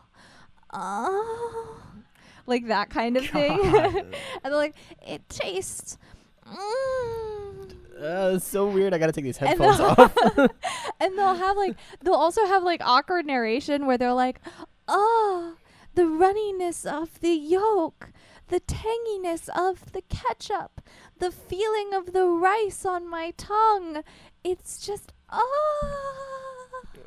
and they'll have like these little like kind of pornographic moments. Like They're having like foodgasms. Yeah. I think it's. But it's not like. Now let me ask you a question real quick. Okay. Is it are they really are they going for that? Oh yes. So basically, they're trying to be etchy. Oh yes. This is awkward because it's not like when I watch like the food channel on TV and I see someone making food and I'm like, You see Emerald, and he's like, oh yeah. Let me rub this pasta. this pesto on my nipples. like it's one of those things where it's not like a food channel where you're watching someone make food and like your excitement comes from the food, where you're sitting there going, oh my God, that looks really good and I want to put it in me right now. You okay? Wow. Kazuo just lost his shit. Like, this is like the opposite version of that, where it's like more of the I'm eating food, don't you want to put it in me? Like, that's the distinction between like food porn, like as in the food channel food porn, and food porn is in Kofugu graffiti. So so this definitely, but it's weird. It's really weird because it's almost like these moments are completely out of place. Like the interactions of the girls, like otherwise, there's actually some sweet moments. Like there's this moment where her parents send her a package of Japanese rice and they sent it from America, and she's like, what the heck, why would you send me Japanese rice from America and pay the shipping and the hassle of doing that? And it was because her mom felt bad that she wasn't there to prepare food for her and cook for her, and she was like, honey, we're proud of you, and here's some food and we hope you enjoy it, type of thing. And so there's these little like sweet moments mixed in, and then there's also like, what the hell, what are we watching right now? So it's definitely a very strange anime. It's not what I was expecting. I really kind of hoped for like, now we're going to prepare ramen in this episode, and almost like semi-educational. This is just moe girls eating food. And like being oddly sexualized. Like it's almost uncomfortable to watch. It's almost like you're like, I need an adult. So this is not going to pass. What we've got here is a piece of shit. That's amazing. Yeah. What a show. I think well, the isn't that show, special? God bless you, Japan. I think the show, I'm trying to find out if it is or not. I feel like I looked it up and the show was 24 episodes also. What? And I was like, I have it up. Oh, right. no, it's 12. It's 12. I have it. Okay, yeah. Yeah. No, thank God. But even still, even at 12, that's 12 too many. Okay. Thank you. Wonderful. Wow. Food porn. You're welcome. That sounds awesome. I feel like we all learned something today. I know I did. I feel like that's an anime where once you've seen the first episode, you don't even need to watch anymore. Just watch the first episode over and over again. If you're trying to like if you're trying to get off on listening to girls moan while they eat food. On middle school girls. It's really awkward. I feel like I need to show you guys clips from this anime. Do not need to do that. If it makes you feel better, just turn your screen off on your laptop and just listen to their voices, because they're probably like 35-year-old women doing the voices anyway. That's so, true. Oh. Yeah, so then you don't have to feel like a pervert.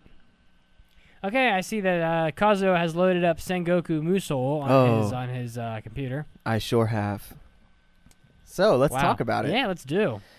Sengoku Musou. Yet another Sengoku period anime. Yes, and I believe it's based off of the Sengoku Basara games, is it not? I don't recall. Who knows? Although I'm going to look up how many of these Sengoku anime there are. Oh, there's a lot. There's quite a few.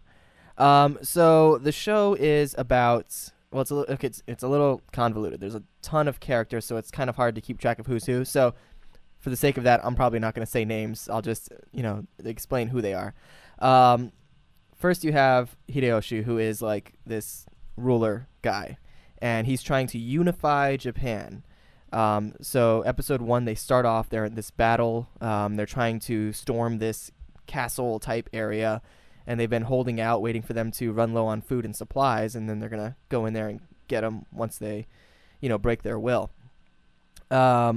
So let's see, I'll pull up the synopsis here. So Hideyoshi personally trained generals. There's a whole bunch of generals. They're on the front line of battle. Amidst the battle formation, there are 2 young warriors of the Sanada household. Let me guess, are they also really hot? Well, that's the 2 of them right there. I don't know if you can tell. Yeah, but pretty hot. One of them is the younger brother.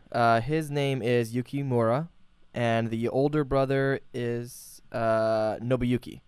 Younger brother is a brunette and very noble and righteous and does the right thing all the time. Older brother is very stoic. He has the silver hair, like every stoic, serious. 2 households both alike in dignity in Fair Verona, where we lay our scene.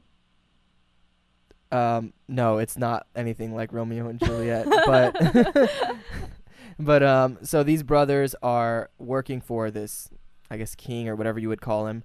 The younger one, as I mentioned, is very noble and always wants to do the right thing, and so he charges in to take over the city or the castle for this ruler. Episode 1 ends with them succeeding, so that's kind of what happens at the very beginning. Episode 2, let's see here, a bunch of conversation, convoluted stuff happens with various clans and feudal lords. Oh, of course. There's something like a civil war that's about to break out. Reason why is because the king that they were working for basically dies. He does die, like, immediately.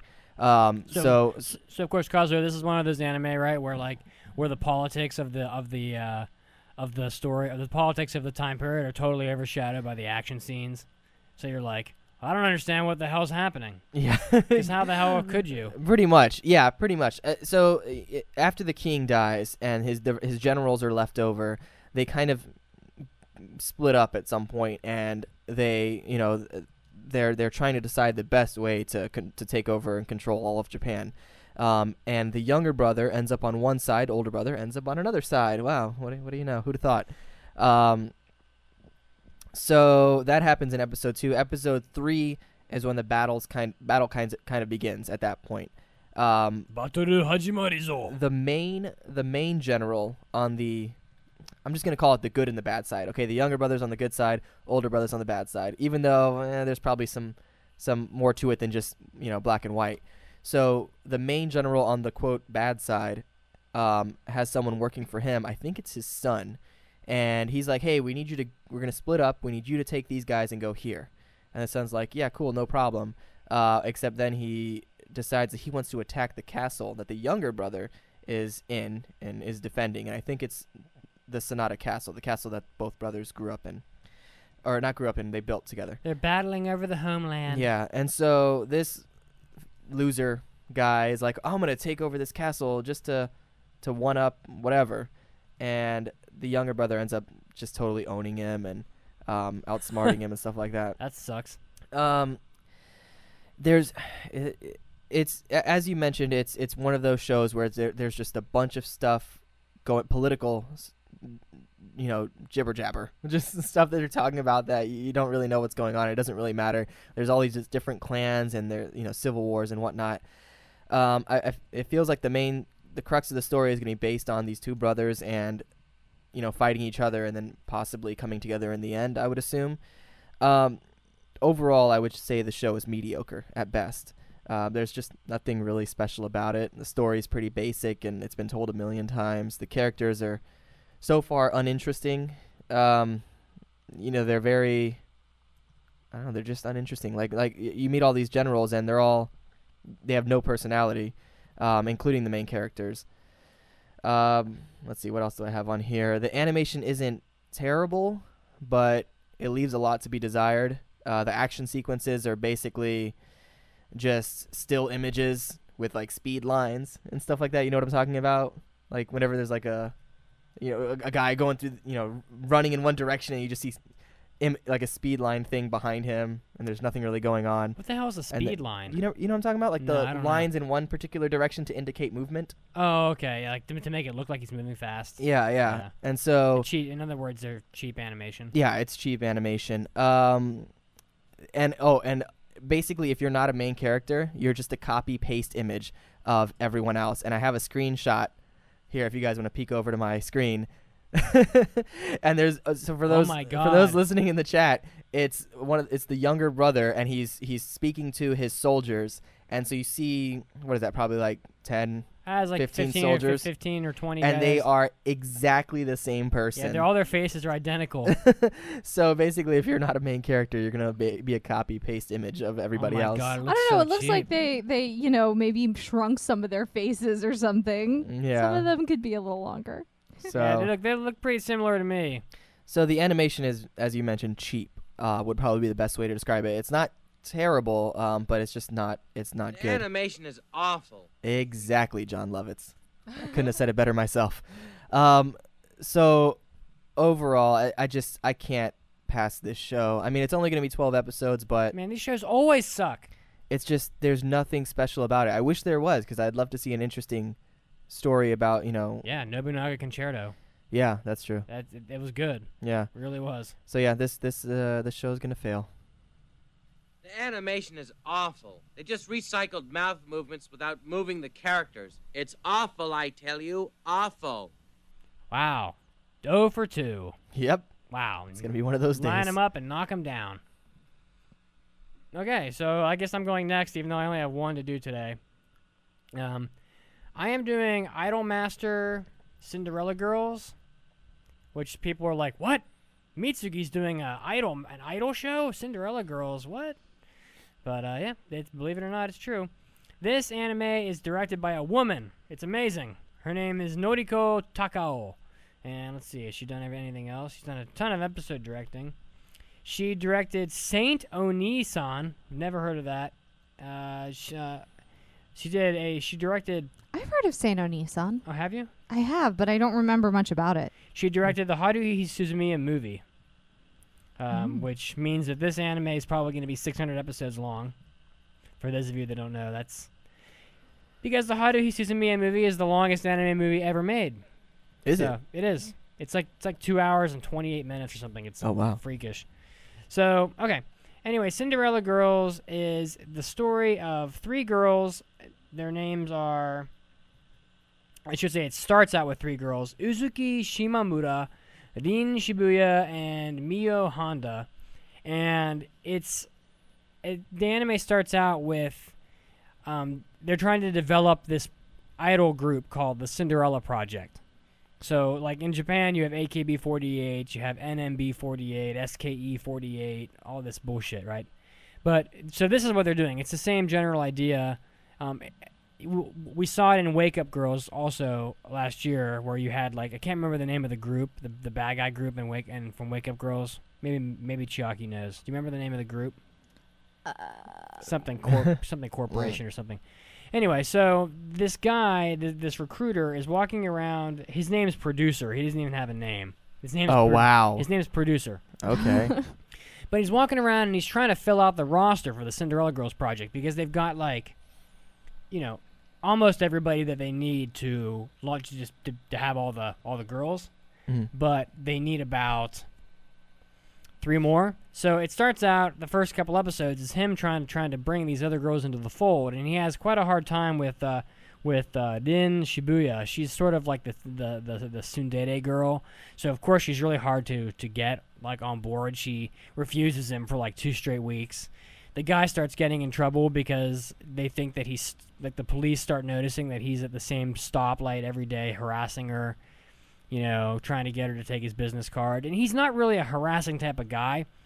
He's the kind of character that has like a serious frowny face, square head, tall, young, doesn't say anything, always looks angry, kind of like a Zenigata type from Lupin the Third. He's really, really serious, never smiles, never laughs, never shows any emotion. And then you have Uzuki Shimamura, who's the first girl that he recruits, and she basically accepts immediately. And she's so goddamn annoying. She's like hyper Genki, and her tagline, everything is hi ganbarimasu. She says ganbarimasu like I would say 25 times in the first episode. Honestly, that's what it felt like. So everything's oh my god, I'll do my best.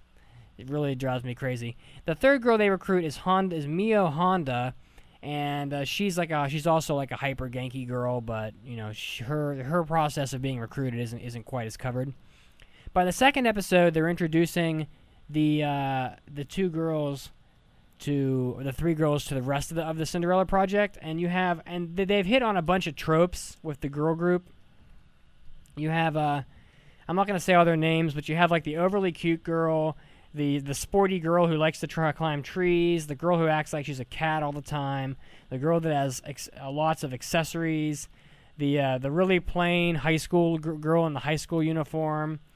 You've got a Russian foreign girl. So it seems like that's like a thing lately with these like girl shows. Hey, I've got a foreign girl in my show too. Do you? Yeah. A slightly overweight girl that bakes sweets.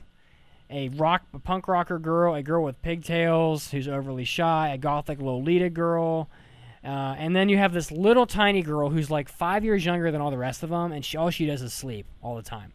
She's so young that she's still like sleeping off her baby sleep. It's ridiculous, and she's always carrying around like a stuffed animal.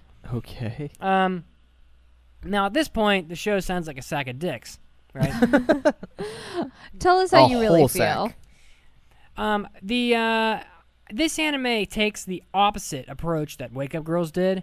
So Wake Up Girls, we'll remember, was kind of about how hard it is to be an idol and how hard it is to get started and become famous, and how you're always getting like destroyed and shot down by the more popular idol groups. Well, this anime is the opposite approach. This is more about the glamour and the glory of being a successful idol. So in the second episode, they're doing things like having a photo shoot, so they can introduce all the girls that are on the project. So they're doing their photo shoot together. And, running around the corporate building and seeing all the cool stuff that's there for all the girls. Like there's like a massage parlor, sports equipment, all this magical stuff that they're discovering. You're constantly running into girls that have already been idols for years, and they're like, oh my god, that's Suzuki Ryoko or something, and she's so famous. Oh my god, I love her. And oh my god, that's so-and-so Shimamura. She's so sexy.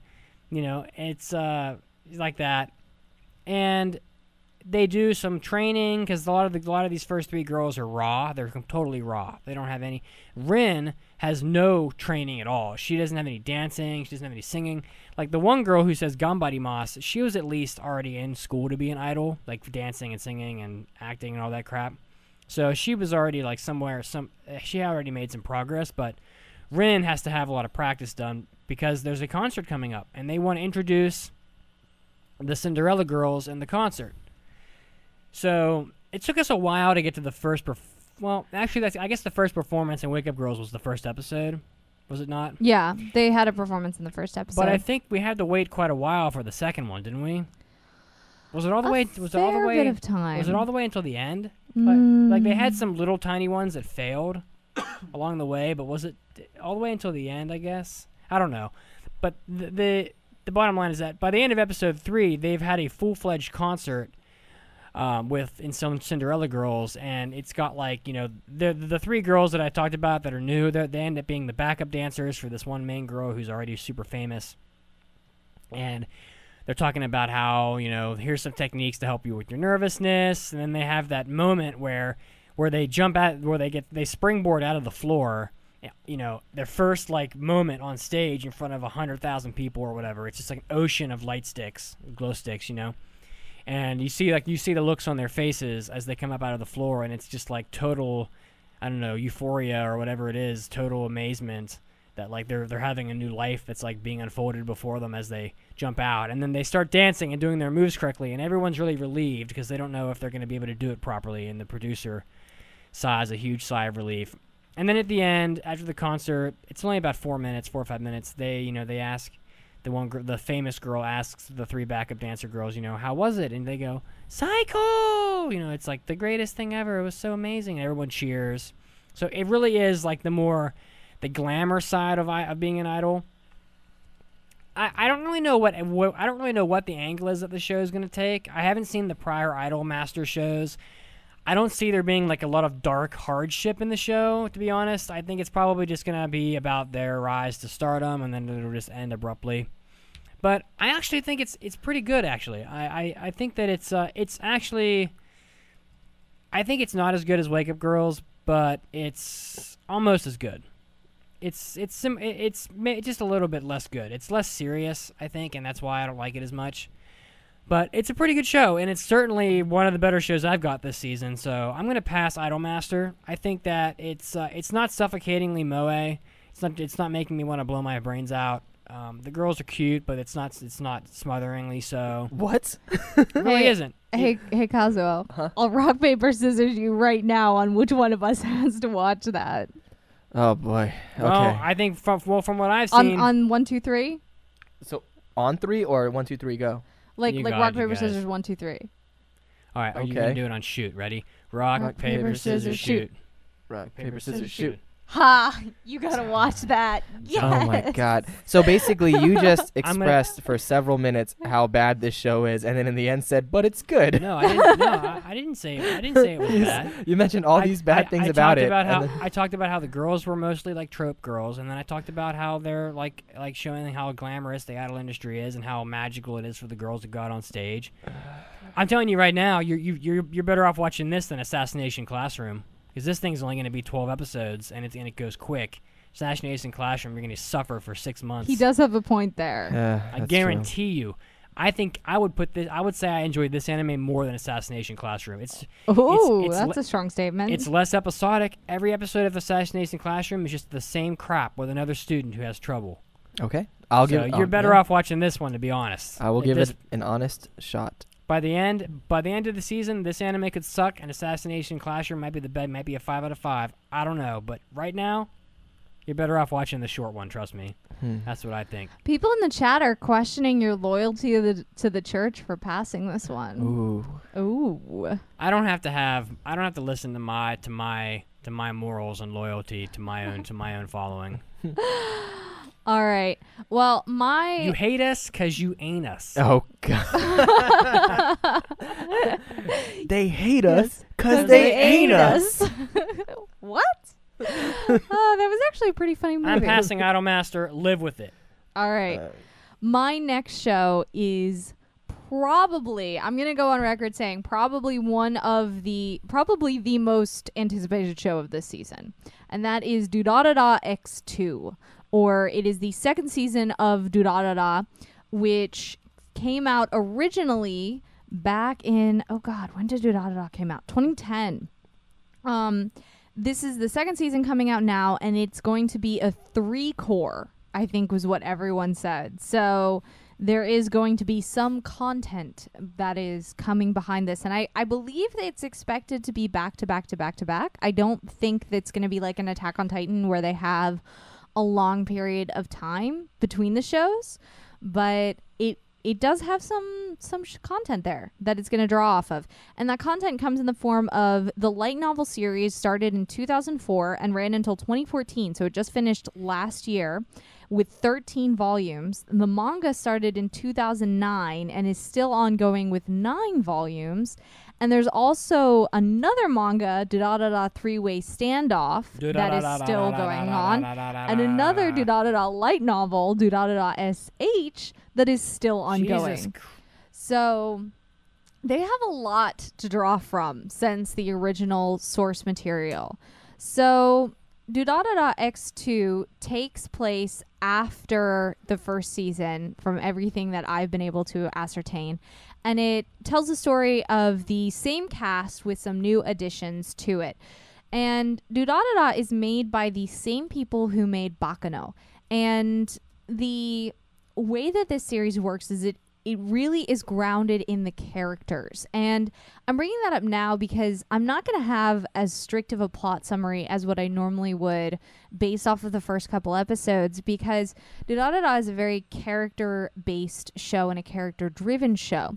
You have a lot of really interesting stories that overlap between the characters. Overall, it takes place in Ikebukuro, Tokyo, and you kind of have these people who are in different groups and meet and part and interact with each other, and there's a heavy element of supernatural.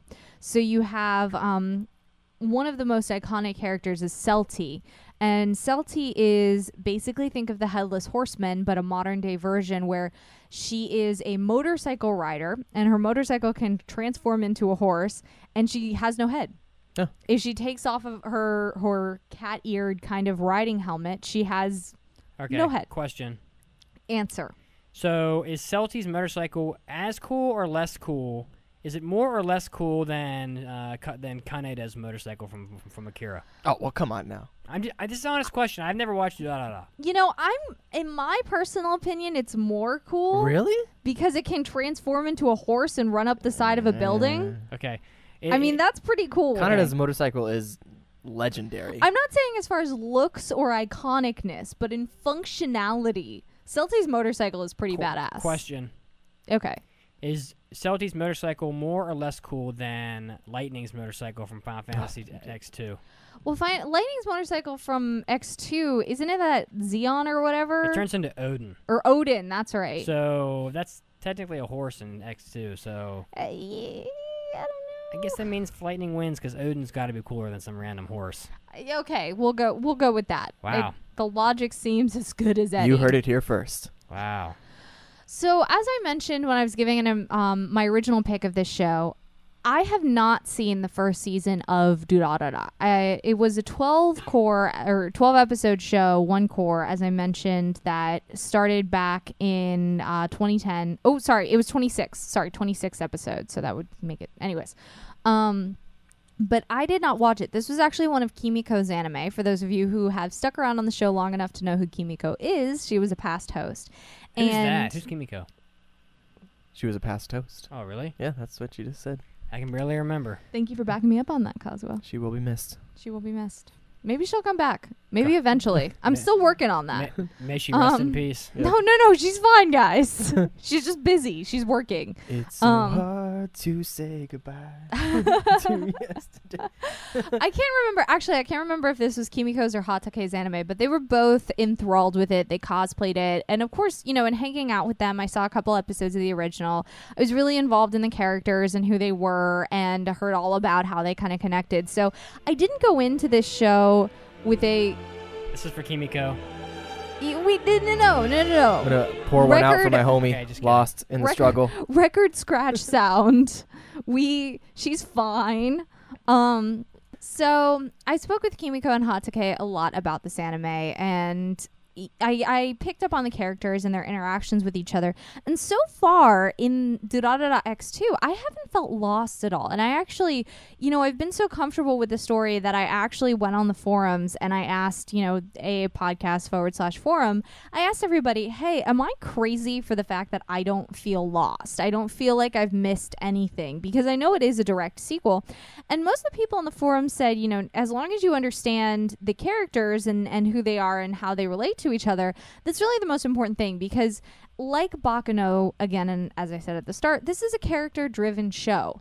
It's less about, some grand plot line and more about all of these series of events that leads up to other series of events happening. As a result of that, throughout the episodes, you'll have a lot of time skips. So the first episode starts with Celti, and she's trying to escape the press and the paparazzi, and she drives up the side of a building and she sends this black glider to send them in the wrong direction. And the second episode is the second and even some of the third is filled with a bunch of events that kind of brought her to that point. So it starts out with something that just happened shortly after that, then it rewinds and says, and then you watch the majority of the episode basically with the events leading up for what these other characters were doing and how they eventually cross paths with Celti as she is going on that timeline. And then that's my fast forward and rewind noise. Wait, so it's the same noise? It's and I see. Very different. Right. And then you're back in the present and maybe you move a little bit forward. So the timeline is the only thing so far. This was another post I made on the forums asking people and making sure that I was, in the right mindset.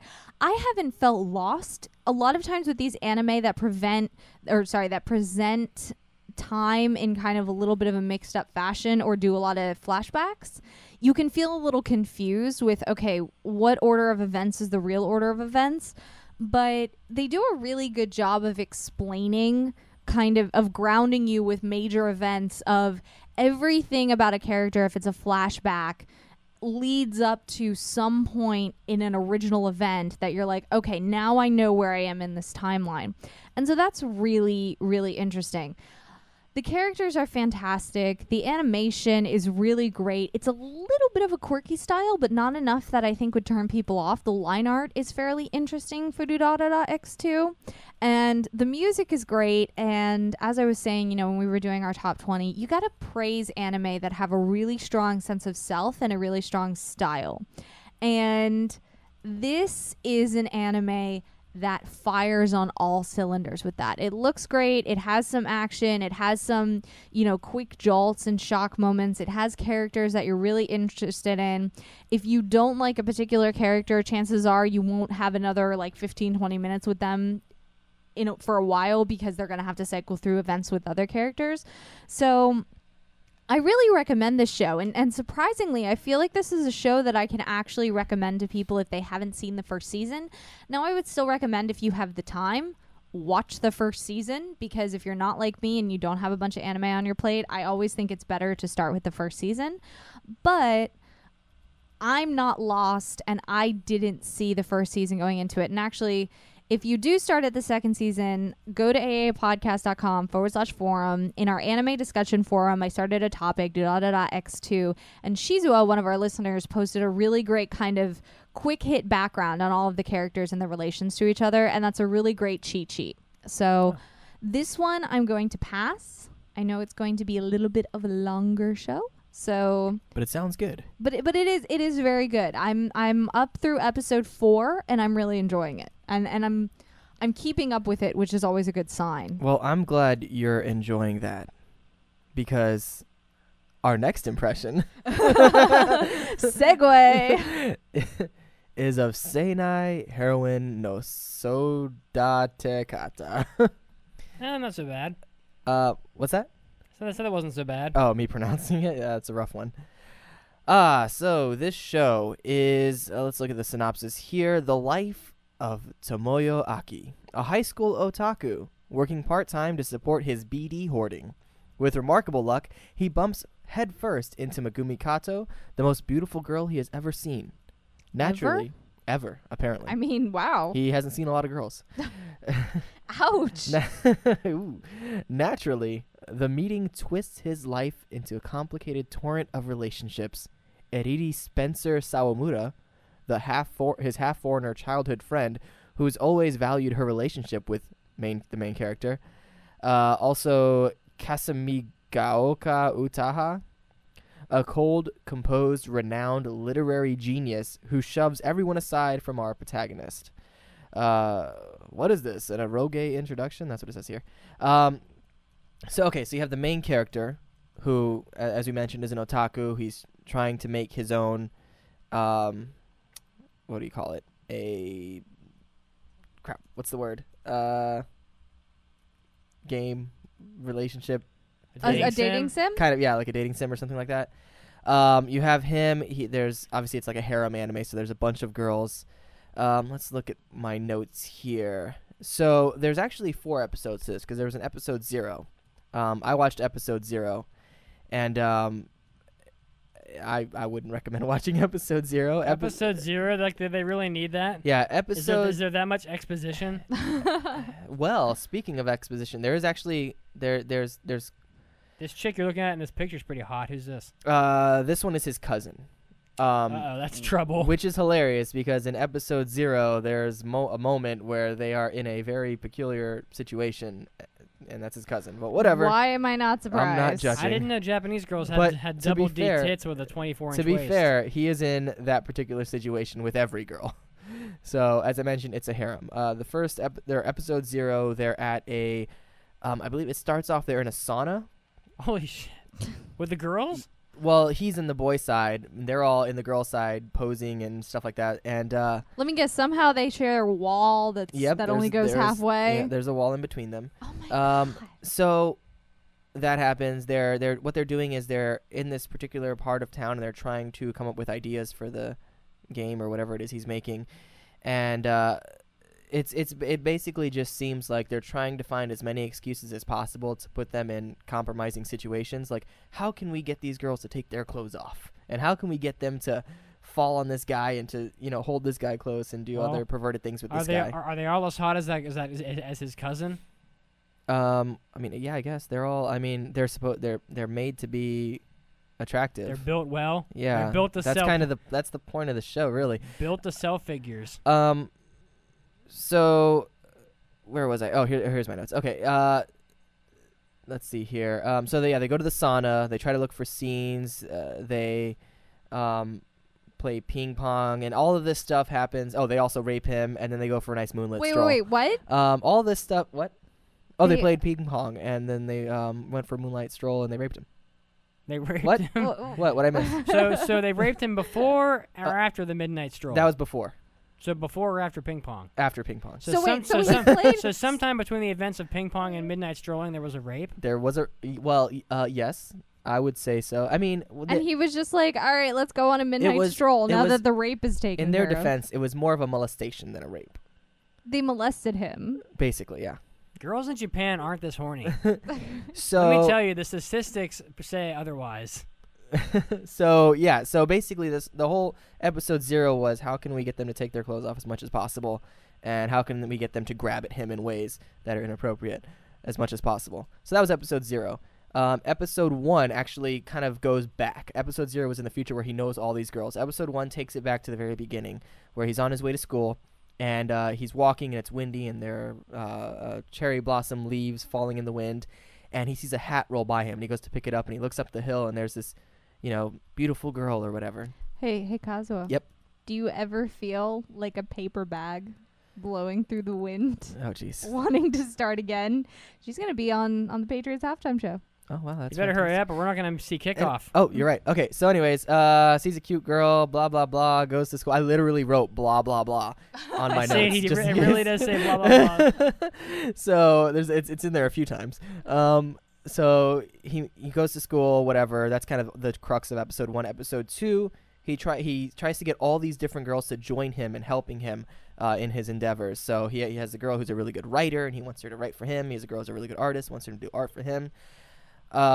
He actually ends up meeting the plain girl, or this girl that spoilers. The girl that he saw at the top of the hill, it turns out she's a very plain girl.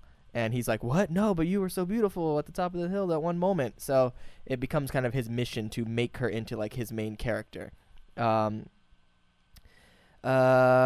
gets I put here he gets upset that she doesn't follow the moe tropes and all that stuff.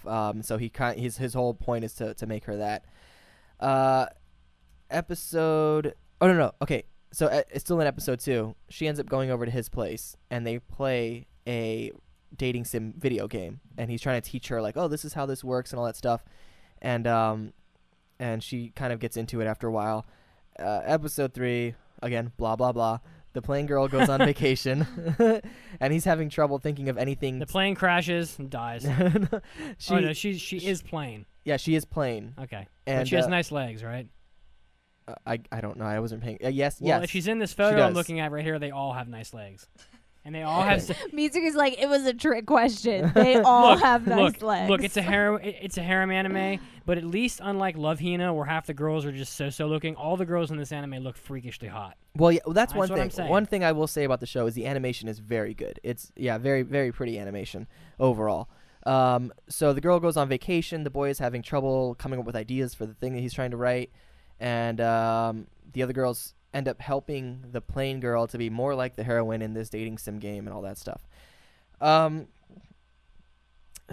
Gosh, this show.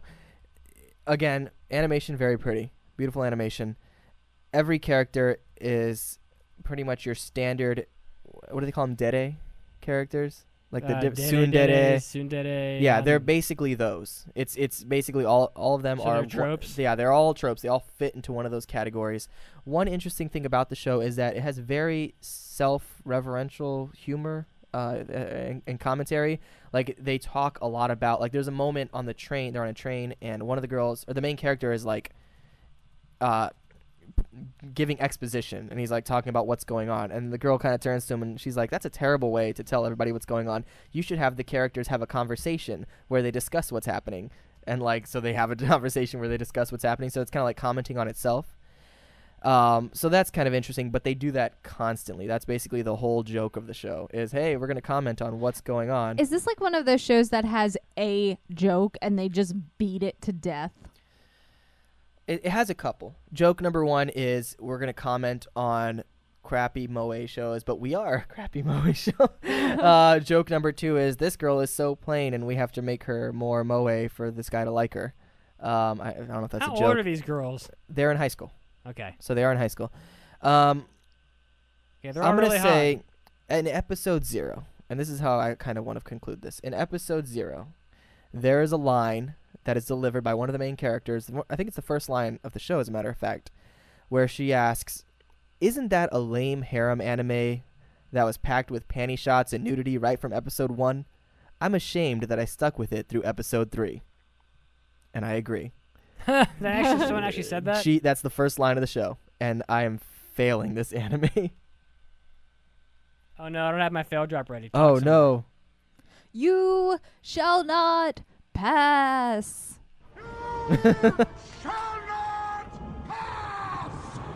I don't know, me or Gandalf. It's pretty Yeah. close. I mean, obviously, I feel like I'm gonna get a lot of hate for failing this show from the people that have no taste and just like. I'm sorry, I'm keeping it real. Down the Like gauntlet. if all you care about is cute, shallow characters and that's it, and harem, and this is for you. Have at it. Have a blast. But if you like quality and story and character development and interesting, things occurring in your show, this might not be the one for you. All right. Well, I think it's close to kick off. Well, I got destroyed for failing Maho Kako Kono Retose. I got buried for that. Oh. That one where that girl with the girl like rapes her brother while he's passed out. Yeah, anyway, whatever. Fascinating. You don't remember that? Anyway. Okay. All right, guys. Well, the Super Bowl is getting ready to kick off, so I guess we're going to kick off too. So it looks like we passed 2 anime, Durarara X2 and Idolmaster, which I guess one of the good things about Idolmaster is that there's not even a speck of fan service. Which is impressive. Other than the fact that the girls are cute, they're not exploited at all. There's none of that. So it's kind of like Wake Up Girls. And actually, less than Wake Up Girls. Even Wake Up Girls had some panty shots. So, and we failed Sengoku Musou. That last thing we were talking about, Sainai something, heroine no Sodate Kata. And I think it's like how to... Raise a boring girlfriend? Raise a boring girlfriend. And what was the first one you did, Chiaki? Kofuku Graffiti or Gourmet Girl Graffiti. Oh, yeah, that's right. Food porn, the anime. Yes. Okay, those ones fail. So we're going to be back next week, guys, with more impressions for you. So I think we got 2 more weeks of impressions. You can check the website if you want to find out what we're going to be talking about. So, all right, guys, that's going to do it for this week. I had a lot of fun, and hope everybody finds a job in Japan who's looking. And we'll see you next week. Go sports ball.